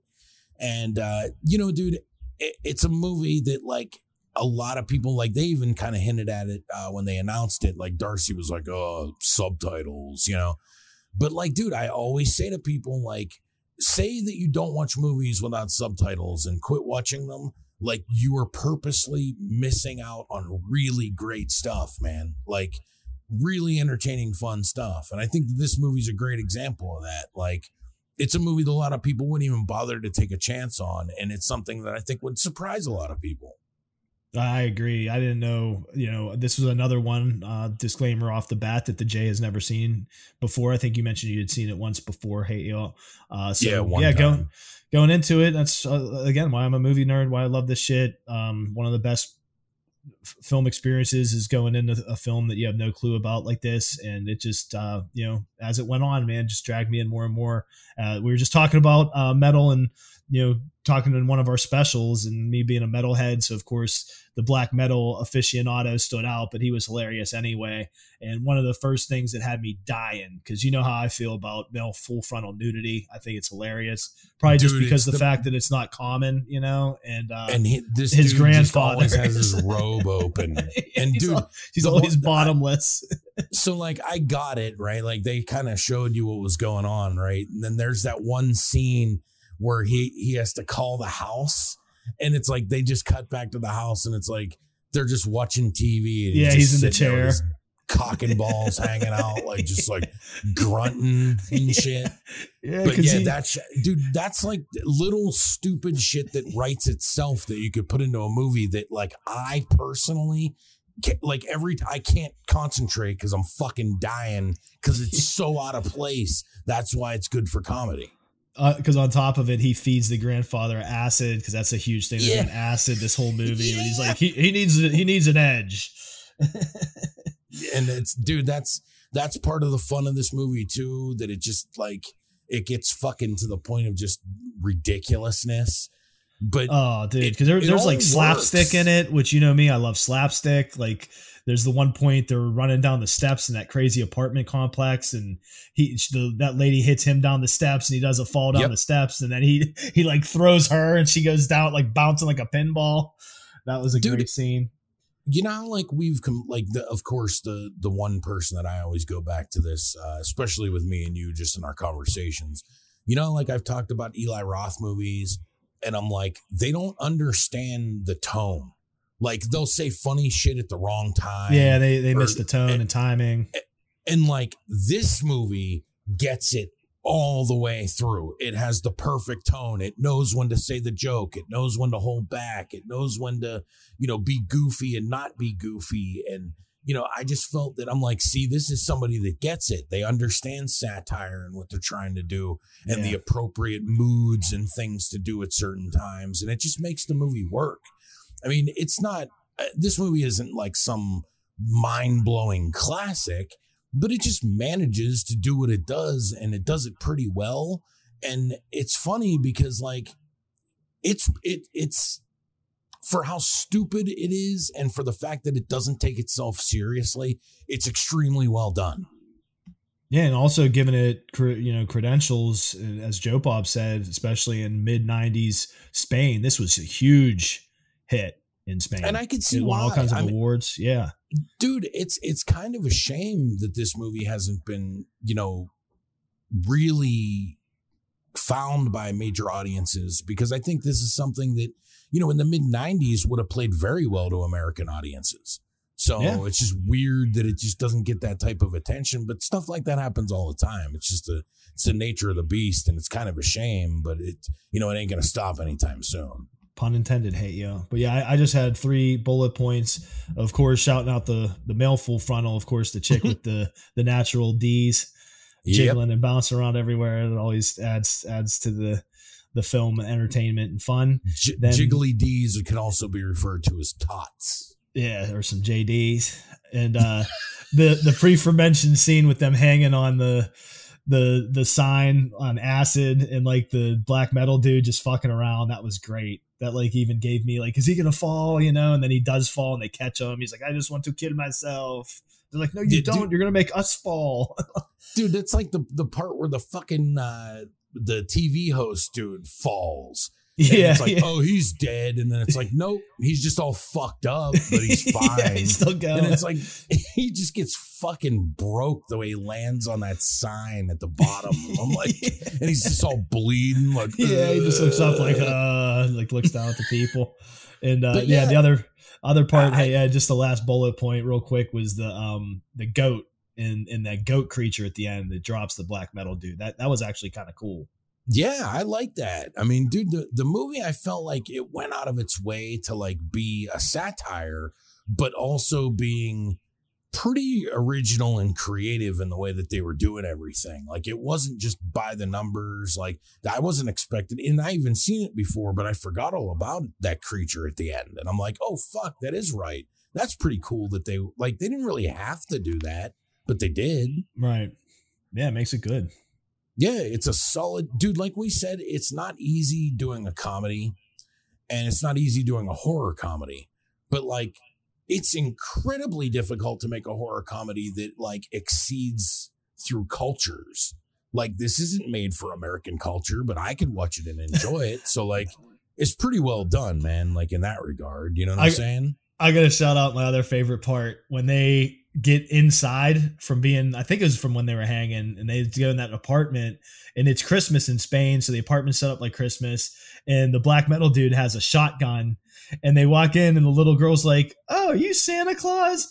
Hey, Mom and Dad, Santa Claus is here." And he just walks in the dining room, and the dad's setting the table, and he just punches him in the face without words, just punches him in the face. And then he's like, "Merry Christmas" to the wife and leaves. I was like, dude, I was dying. That was great. And even like whenever she's like, "Hey, it's Santa Claus," and he's just like, "Yeah, Santa." Yeah. Like, it's just like, yeah, Santa. Like, but that's why I love that. There was like no altercation, words, or anything. He just rolls up in the dining room and cold cocks him. Yep. Totally right up. As soon as I seen that, I'm like, Jared's gonna be cracking. Oh, of course, yeah. There was some decent slapstick in this. I love slapstick. Yeah, and well, dude, slapstick is like the one type of comedy that I think that's why like the Three Stooges. Yeah, like seeing somebody fall that doesn't get hurt or something like that. German people could watch that and laugh at it. Yeah. Asian people think like we all that's like universally funny. So. Dude, I mean, I'll be honest with you, dude. If I was going to make a comedy tomorrow, I'd probably be more inclined to go with slapstick because I'm like, I don't really know how to do a lot of the other stuff. I can figure out slapstick. Yeah. No, I love some slapstick. And I think that's also the point why a lot of comedians look at that as hack work too, because it's like any idiot could just fall around, but it's like, do you ever see Jackass? But not any idiot could be Chevy Chase. You know what I mean? Like that's part of the deal. So, but yeah, man, hit us with a tagline for this one, the Jay. So I got a couple here. Hey, for the Day of the Beast. When saints become sinners, no one is safe. Or vulgar, perverse, outrageous, and absolutely entertaining. That sounds more like a review, but I like the when saints become sinners, no one is safe. And then I found this one, and it sounds like a description. A devilishly dark comedy. I get it, but it's like, whatever. But yeah, man, on the 5-star rating scale, what are you giving this one, the Jay? 3.5 with Day of the Beast, man. Like you said, it was just, for a Spanish film from the 90s, it just came out of nowhere for me. Really liked it. I'm going to give this one 3 stars. I do like it. Don't love it, but I like it. It's a lot of fun. I thought it worked pretty well for the last drive-in, and I was pretty surprised overall that it was on there. So that was pretty cool for sure. So we are going to take another quick commercial break, and when we come back, we're going to be talking some Dark Side of the Ring, Dynamite Kid. So stay tuned, guys. We'll be back right after this on the What's Real podcast. Check out DarksideDemonClothing.com. 2 guys with troubled pasts, disturbed minds, fighting inner demons who are succeeding expectations of what people thought they could overcome. Now they want to reveal it to the world and help others conquer theirs. For t-shirts, hats, and more, check out DarksideDemonClothing.com.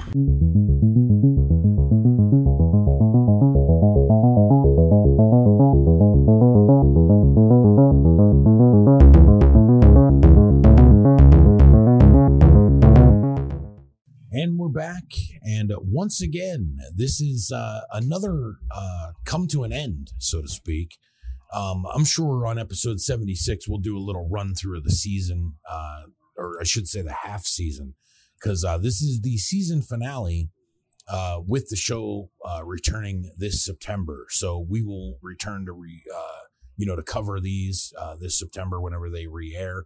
But for the last episode of the season, and it's one that we knew would be a good one, this is on Dynamite Kid. Dynamite Kid is obviously a wrestler from England. Very, very small guy. He was like 160 some pounds coming up in professional wrestling. But that's not the way we remember him. We probably first knew him as being part of the tag team, the British Bulldogs in the WWF. And he was a massive guy at that point. He was always short, but he could go. He was fast. He would do crazy high spots. And that was kind of my introduction to Dynamite Kid through the years. And I was a huge fan of Dynamite Kid. Now, our fandom with him changed many years later. In the 90s, we were pretty hardcore wrestling fans, as we've mentioned here on the show. And one of our favorite wrestlers would go on to become infamous, none other than Chris Benoit. The thing that people may not realize about Chris Benoit is he is essentially a carbon copy down to size, the way he worked, the way he wrestled, and the way he did pretty much everything. Including steroids. Carbon copy, including steroids, a carbon copy of the Dynamite Kid. Now, Dynamite Kid's also known for a lot of other things. One, of course, being steroids. Another, he was a notorious ribber in the business, which means he plays pranks on people. And he was notorious because the stuff that he would do was pretty gross and cruel. And he wasn't known as being the nicest guy. Also, years ago, Jared even mentioned this last week on the show, he had put out a book that was pretty commonplace amongst hardcore fans. It was called Pure Dynamite, a very good read, very good book. He would come out years later to say a lot of the information and stories in there were not true. There is true stuff in there, but it's kind of been dissected at this point, what's what and who's who. Now, without a doubt, I guess we could start saying it this way. The Dynamite Kid is probably one of the greatest professional wrestlers of all time. He's one of the most influential people that's ever wrestled in the professional wrestling industry.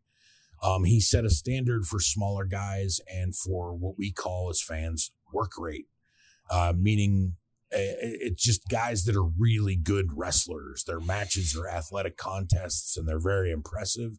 And they would be more likely what a wrestling fan would show a non-wrestling fan, as opposed to like your typical Hulk Hogan versus King Kong Bundy match or something like that. So without a doubt, there wouldn't be a lot of the wrestling we see today if it wasn't for Dynamite Kid. There wouldn't have been junior heavyweights and cruiserweights that we've come to like through the years. There'd be no Rey Mysterio Jr., Jushin Thunder Liger, Ultimo Dragon, Dean Malenko, Eddie Guerrero, Chris Benoit, probably Chris Jericho. I could go on and on and on without Dynamite Kid. These people would not be possible. But the Dynamite Kid was also, a drunk, he abused steroids to a terrible amount, including a story in his book where he talked about doing horse steroids when he couldn't get regular ones. He's also a domestic abuser and a general all-around shitty human being. And this pretty much gets into all that, the Jay.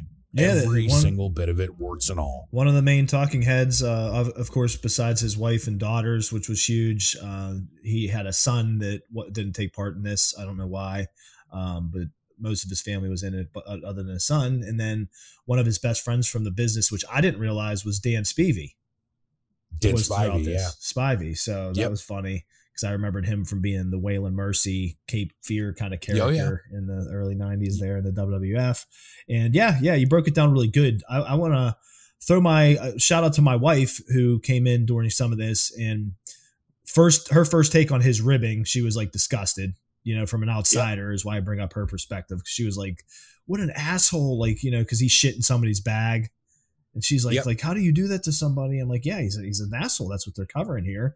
And then the other thing, she brought up a good debate that you kind of covered real quick there in your breakdown, where when she was in the room when they were kind of breaking down his style and how his awe-inspiring ring style, was so far ahead of the game and would influence countless future wrestlers.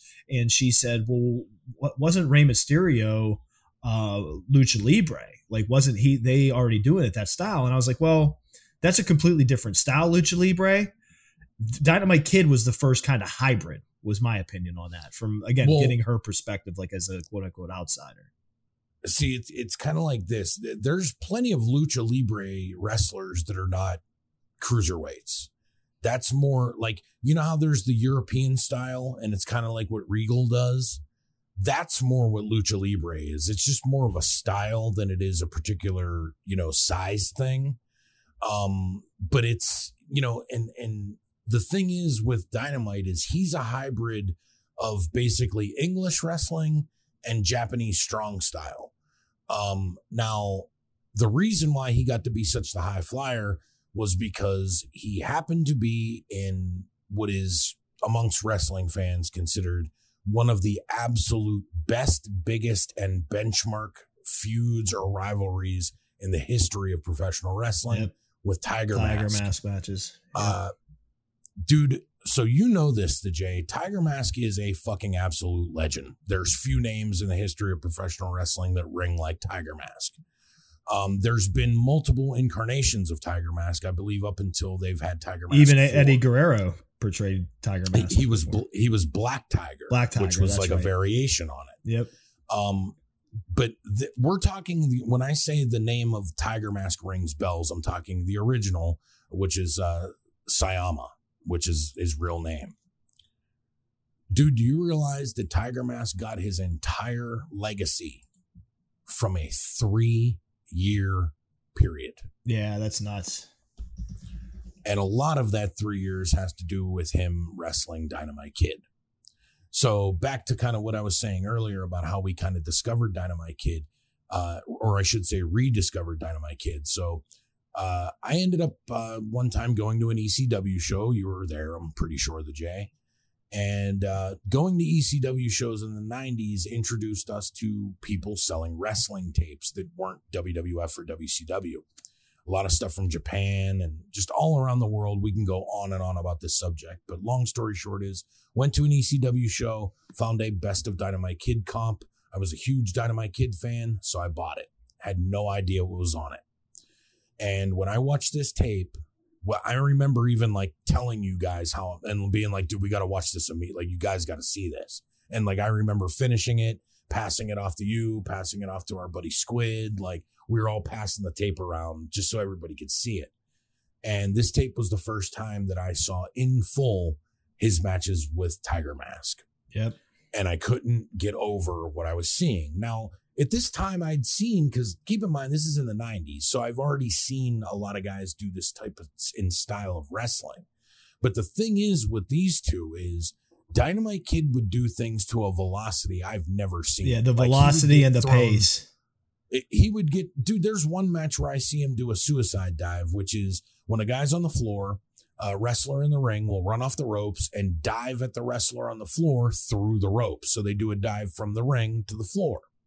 I seen him do a suicide dive that was so aggressive and fast that he went all the way outside the ring and got his head stuck in the guardrail. Yeah.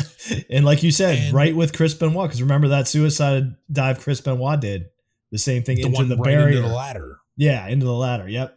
Well, he would do both, actually. You're right. So, yeah, that's true. Now, at the time watching this, I just thought like, wow, man, this dude is amazing. Like, he just goes full out like they're, but then you realize eventually that he was doing this pretty much with no regard for his body whatsoever. Now, he wouldn't hurt his opponents. He would not, he wasn't stiff with opponents to the point where he would like hurt people that way. It was where he was taking the brunt of the punishment. So, in realizing that, and then years later when his book would come out, you realize that it caused, him to be in a wheelchair for the last 25 years of his life. And also on that tape was something that they talked about in this documentary, which was his final match, which was a trios match in Michinoku Pro Wrestling in 1996. And it was towards the end of the tape. So I'm seeing all these matches of Dynamite in his prime and Dynamite this, Dynamite that. And then in his final match, he looks like a shell of himself. Yeah. He's a fraction of his own size. He's slow. He looks like all the years of punishment have finally caught up to him. And then in this show, not only do they get into all that stuff, but they get into the fact, his home life. and how horrible it was for his wife and his children. Because basically what he was, a lot of people say that it was roid rage. I don't buy that one bit. He was on a ton of roids, but the reason why he was such a shitty human being is because he was constantly in pain and suffering, and it made him miserable. Depressed, yeah. And he was depressed, and he also had maybe the worst case of little man syndrome on the face of the earth. So when you mix all those things together with a guy who's legitimately physically dangerous, it's a powder keg, man. Look what what happened with Benoit. Frankly, like, the parallels are ridiculous. Yeah, it's honestly, and now this is a guy that died wheelchair bound, okay? And he had a stroke before he passed away too. It's amazing that it didn't end worse for him. Mm-hmm. Do you know how disturbing it is to say that? Like, that's not a good way to go anyway. And it should have probably been way worse for him. Yeah, because even I believe it was his oldest daughter, mentioned that she was going back and forth with trying to see him because they were all estranged. His wife, Michelle, moved the family, and Billington went back to the UK, and she decided to go, and the other siblings didn't want to go, but she mentioned that it was a great decision because he was by that time humbled and apologetic, and, you know, did what they could at that time to kind of at least put some semblance of repair on their estranged relationship. So like you were saying, that goes with that, where it could have been a lot worse. Like, he at least got to see one of his kids towards the end in some semblance of a positive manner. And, you know, with this episode, I always shout out John Pollock, use his review as a reference from Post Wrestling. I did too, and it's really good, man. Yeah, because he really kind broke of it sums up the episode. This portion here saying that the episode struck a perfect counterbalance of the competing legacies he left behind, focusing the first half on his awe-inspiring ring style that was so far ahead of the game and influenced countless future wrestlers. The other half of the documentary placed the light on the toll that the physical style took in the mayhem and chaos he brought home with him. And of course, we're kind of alluding to the big event in this, which we've heard the story before, and in his book, of course, the frightening retelling of the incident that drove his wife Michelle away as she was still pregnant, with him putting a shotgun to her chin. And that was tough to watch, of course. I got to tell you, man, I have a lot of respect for Michelle Billington, his ex-wife. Yeah. Because she went through all of this, and they didn't get into her life. Like, she might have had a really rough go of it being a single mom of 3 children and the whole 9. Okay. And she's on there like, don't badmouth him. She's like, it's CTE, it's the depression, it's the alcohol and drug abuse. She's like, and the obsession with the business that happens to these guys. Yes. His whole life is based around pro wrestling before his family. And again, sounds a lot like Chris Benoit, doesn't it? Mm-hmm. You know, like, and dude, this is a guy that, I don't know if you know this or not, but the guy who originally invented the flying headbutt was Harley Race. And he, you know, he was doing that move, and Dynamite Kid saw him doing it. So Dynamite Kid started doing the move, and Harley Race said, stop doing that fucking thing. I never should have did it. You're gonna end up in a wheelchair from it. And I found out that what happened was, it would go on to, you know, Dynamite would go on to meet Chris Benoit at one point, and he would tell Benoit, whatever you do, don't do the fucking flying headbutt. He was like, I started doing it, and Harley started it, and he saw me doing it, and he's like, don't fucking do it. And I didn't listen to him, and I should have. It put me in a wheelchair. Benoit went and did it too. Yeah, and that's what this past AEW Dynamite, there was a match with Christian, and Christian did it, and they even spoke about it. Jim Ross himself said, if they ban that move from the business, I ain't got a problem with it. Just that recently. And I agree. I totally. There's no one in the business that does that move the right way, the safe way. And there's so many other moves that you can do that are frankly more believable and look better. There's really no point in having the move in wrestling anymore. It's dumb. It's always kind of been dumb. It probably should have never went past Harley, but I understand that smaller guys adapted it and shit and probably did it the way higher velocities, because I've seen some of them from Dynamite specifically that are just fucking. Oh, brutal, Benoit was insane with that, dude. Like I feel directly connected with the main catalyst of his CTE, and look at Daniel Bryan adapted it and had concussion issues. So, and he even said the same thing. He was like, "That's another move that people always warned me about doing, and I shouldn't have done it, but I do, and it is what it is." Like. It's stupid, man. It's really not worth it, especially when guys like this have gone on to be the guinea pig for you. They're trying to save you and your family some anguish. And, but that's the nature of the beast. It's always shut the fuck up, old man. What do you know? And you know how that goes. So, but, overall, I really, really like this episode. One thing I didn't know, which is really bizarre, just thinking about it, I had no idea that Julie Hart was his ex-wife's sister. Oh, yeah. I didn't know that either. Yeah, because that was a cool bullet point note I had where she was talking about the last time that she saw Disturbing. Tom. Yeah, and it's like disturbing. he was watching his old Tiger Mask matches with her, and it just painted a very sad picture. He's like, oh, what a fucking show that was and stuff. Yeah. And she's just like, that's what happens, man. You have the world at the balls. It's one of those classic stories, somebody that in his prime had the world by the balls, and then it's just, he's left with nothing at the end. It's his wife even says this too. She's like, at one point he said to me, like, I hope my kids could be proud of my body of work. And she's like, that's all he had. Your kids need a father, not a wrestler. But she was like, and I realized eventually, but like, that's what he wanted to provide for them. Like their father had a proud legacy, and dude, anybody in the business will tell you that Dynamite was absolutely positively no joke in the ring and even out of it. Of course, they get into the whole Jacques Rougeau thing. That's been told a million times over.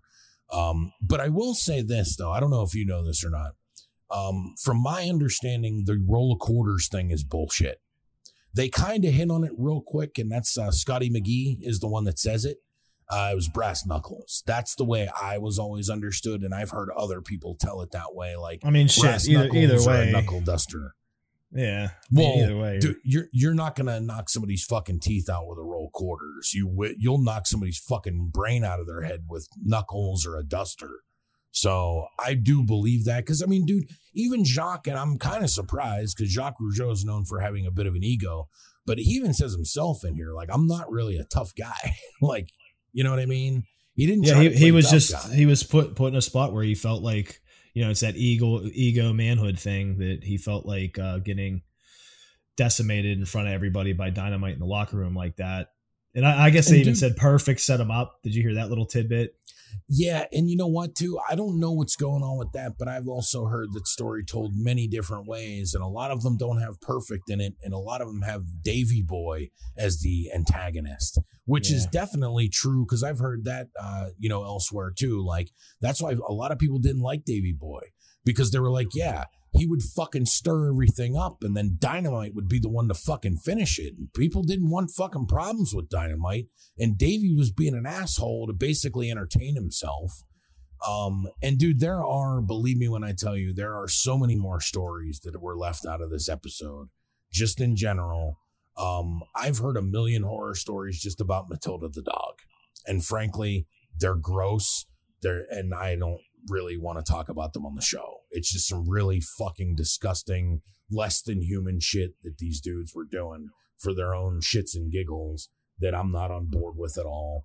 And these are just other types of people. And I don't mean that they're different than me and you. I mean that they're basically borderline psychopaths. Yeah, I mean, you hit the nail on the head at the outset with the word cruel. Well, dude, let me give you a story that they didn't tell on here that doesn't have anything to do with the dog. So you're well aware of a ring crew and the people that put together the ring. Of course. Well, in the 80s, things were a little bit different than they are now. Like now WWE has employees to do this. Back then they would hire outside contractors. So there was a guy that drove the ring truck, and it was him and two other guys.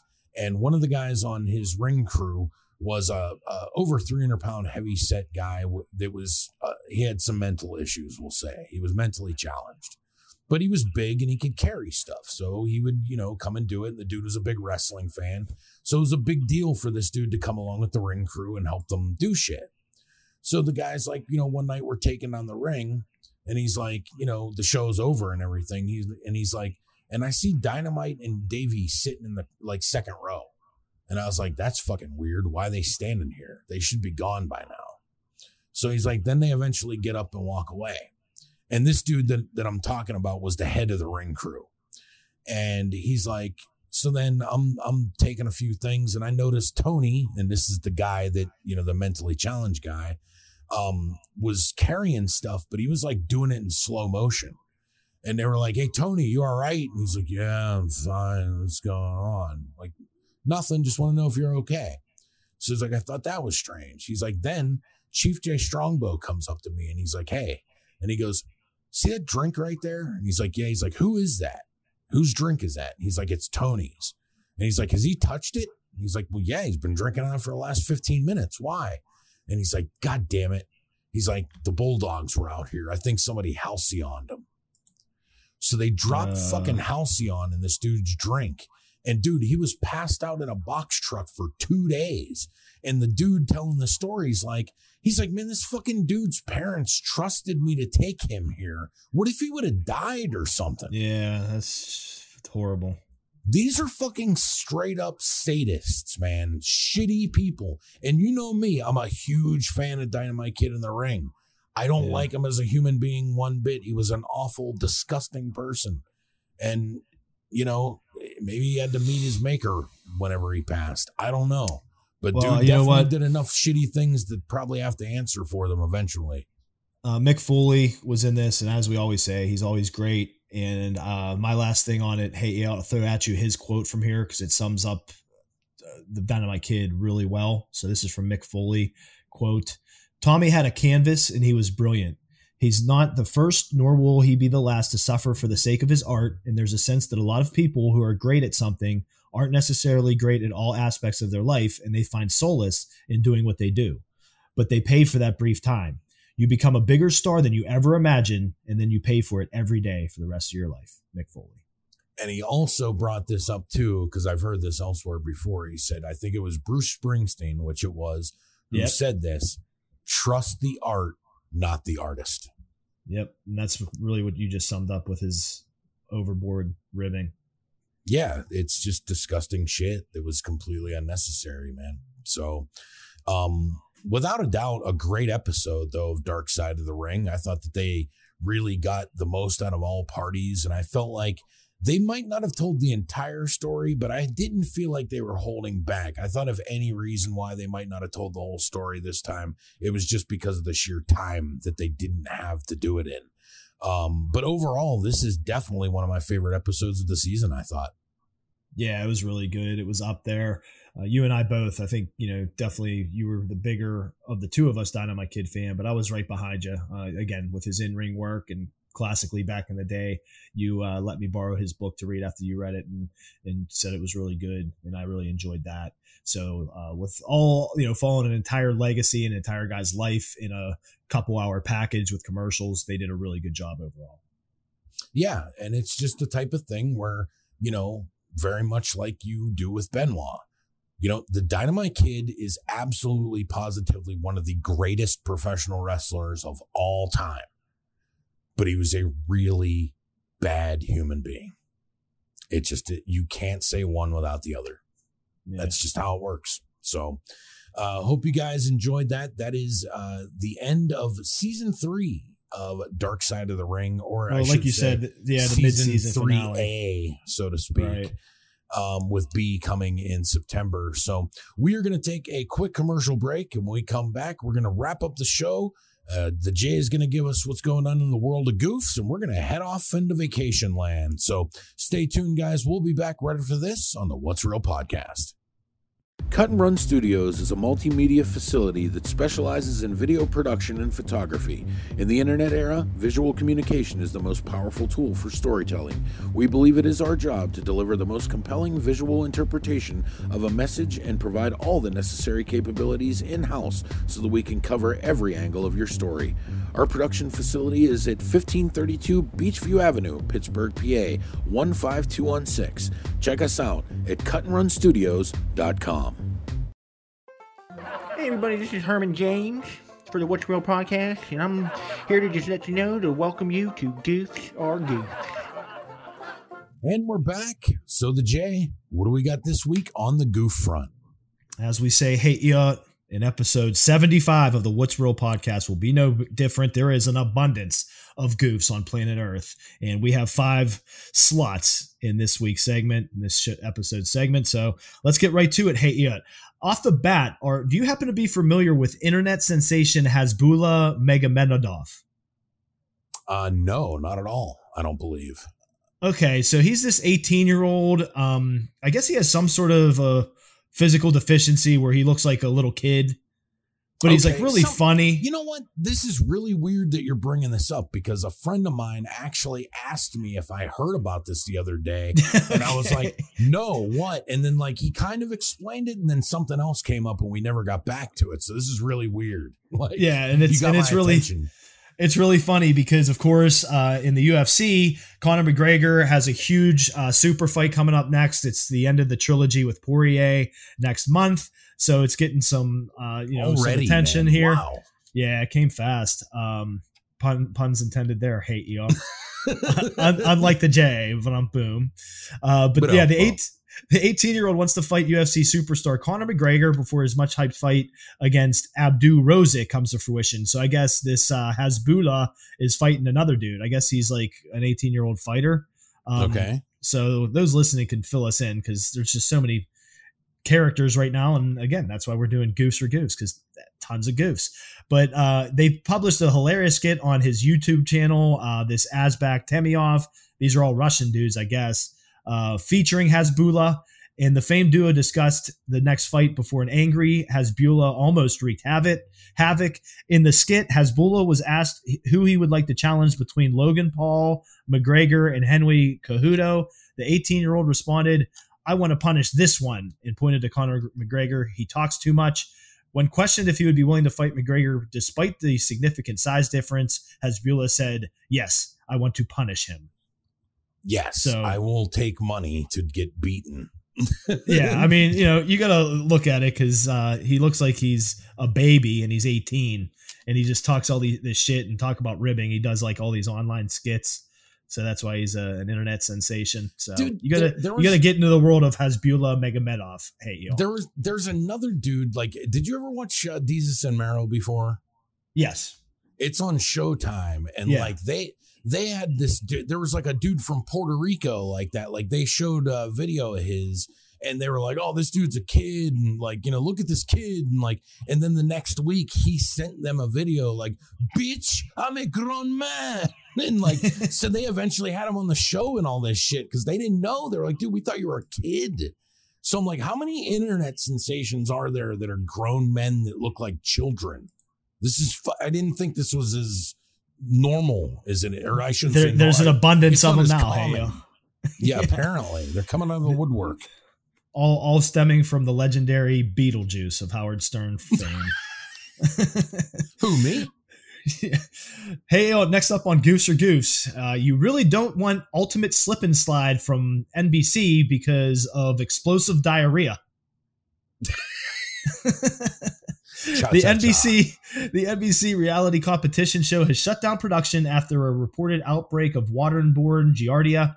They had a big slip and slide, and it's just filled with the brown stuff. I guess it was, the brown stuff.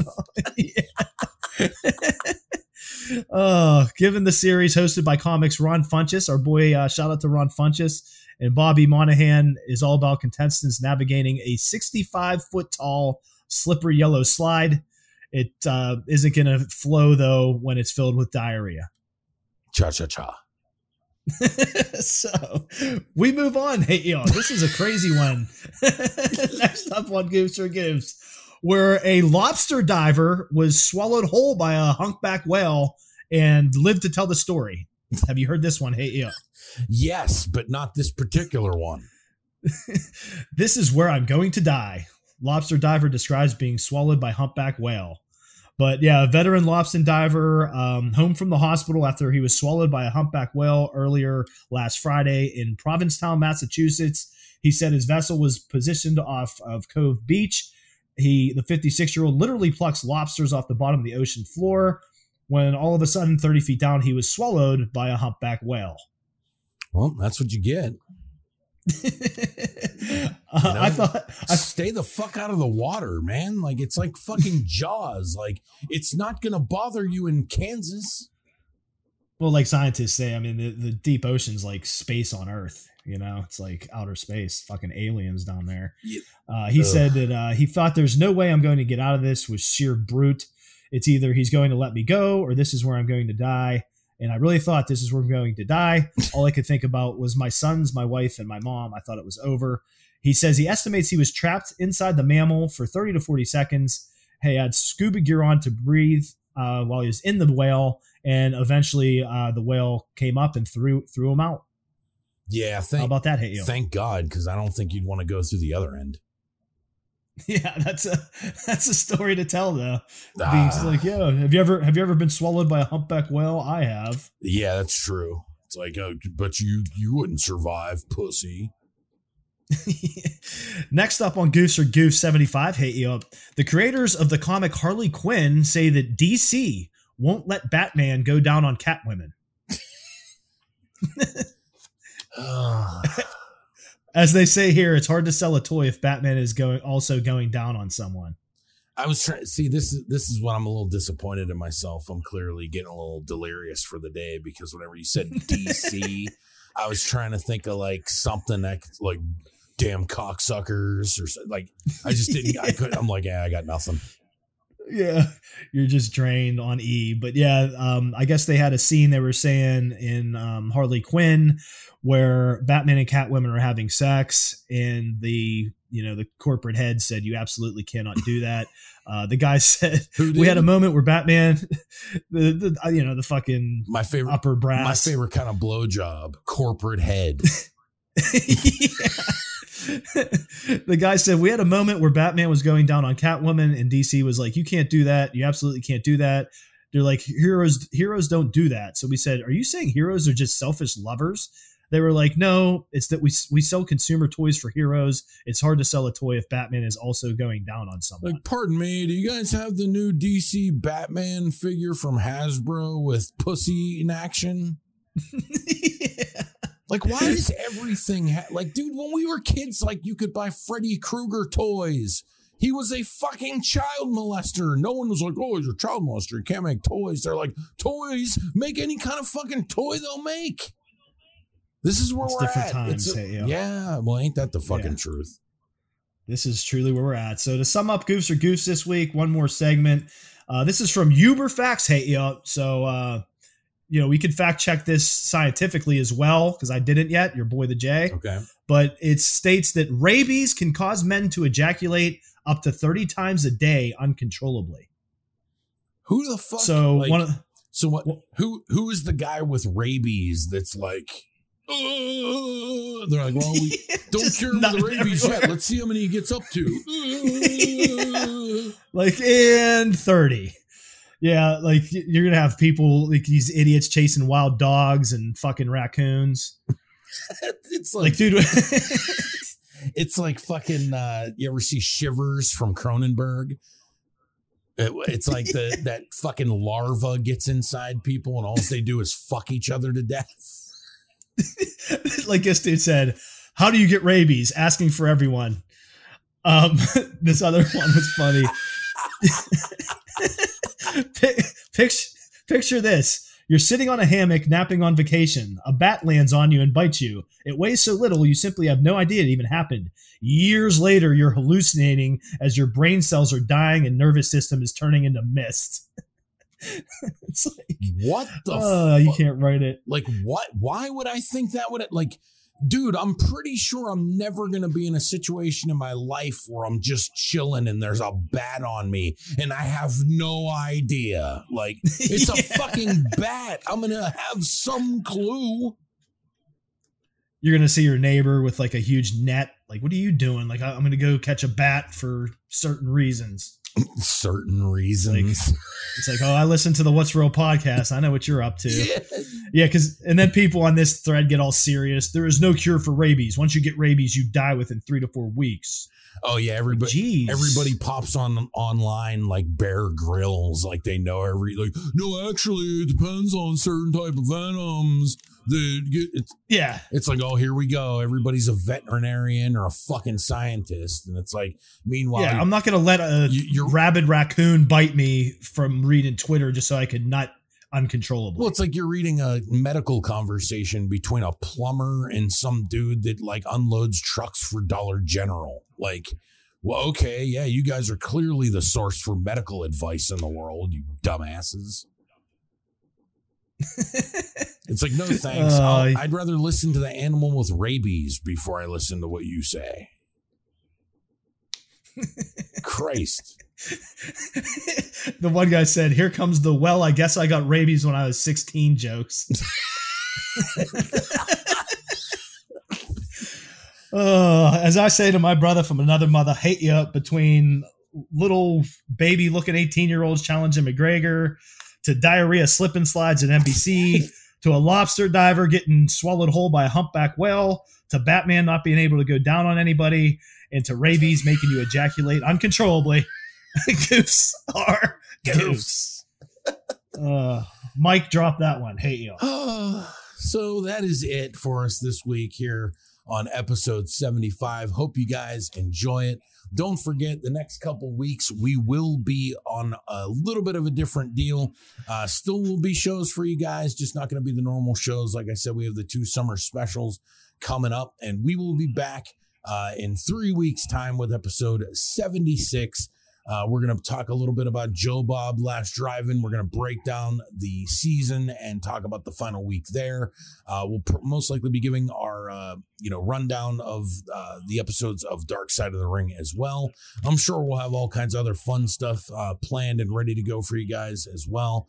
So that's about it for us this week. But before we do that, hey, the J, take it away. Like an ejaculating idiot that got bit by a rabid raccoon going down a slip and slide filled with diarrhea. Hate you, revving it up here. Love the show. We all know that. I'm going to keep it short and sweet this week because, hey, Ed and I are on complete E, getting everything ready for you for the vacation. We definitely earned that said vacation.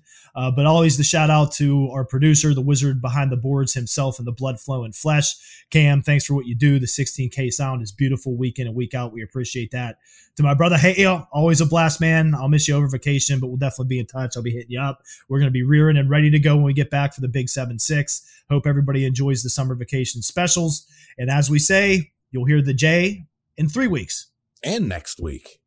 Ha-ha. And next week. Yeah, I've already recorded it, so I'm confused. So you'll hear the J next week. I can still use my catchphrase. That's right. So that is it for us on episode 75. The J, my brother. There's nobody else I'd rather do it with. So thanks for sitting down with me like we do here each and every week, man. Enjoy that vacation. Very much well earned. And I'll hold it down in parts unknown for my little break as well. Of course, Cam, thank you for all the hard work you put in the show, brother. You're the best. And as we know, nobody beats the Wiz. So that's it for us this week, guys. Don't forget to join us next week and the week after for our specials, and then the week after that for episode 76. So that's it, guys. Stay safe, stay healthy, get vaccinated, and we'll see you next week right here on the What's Real podcast. What's real?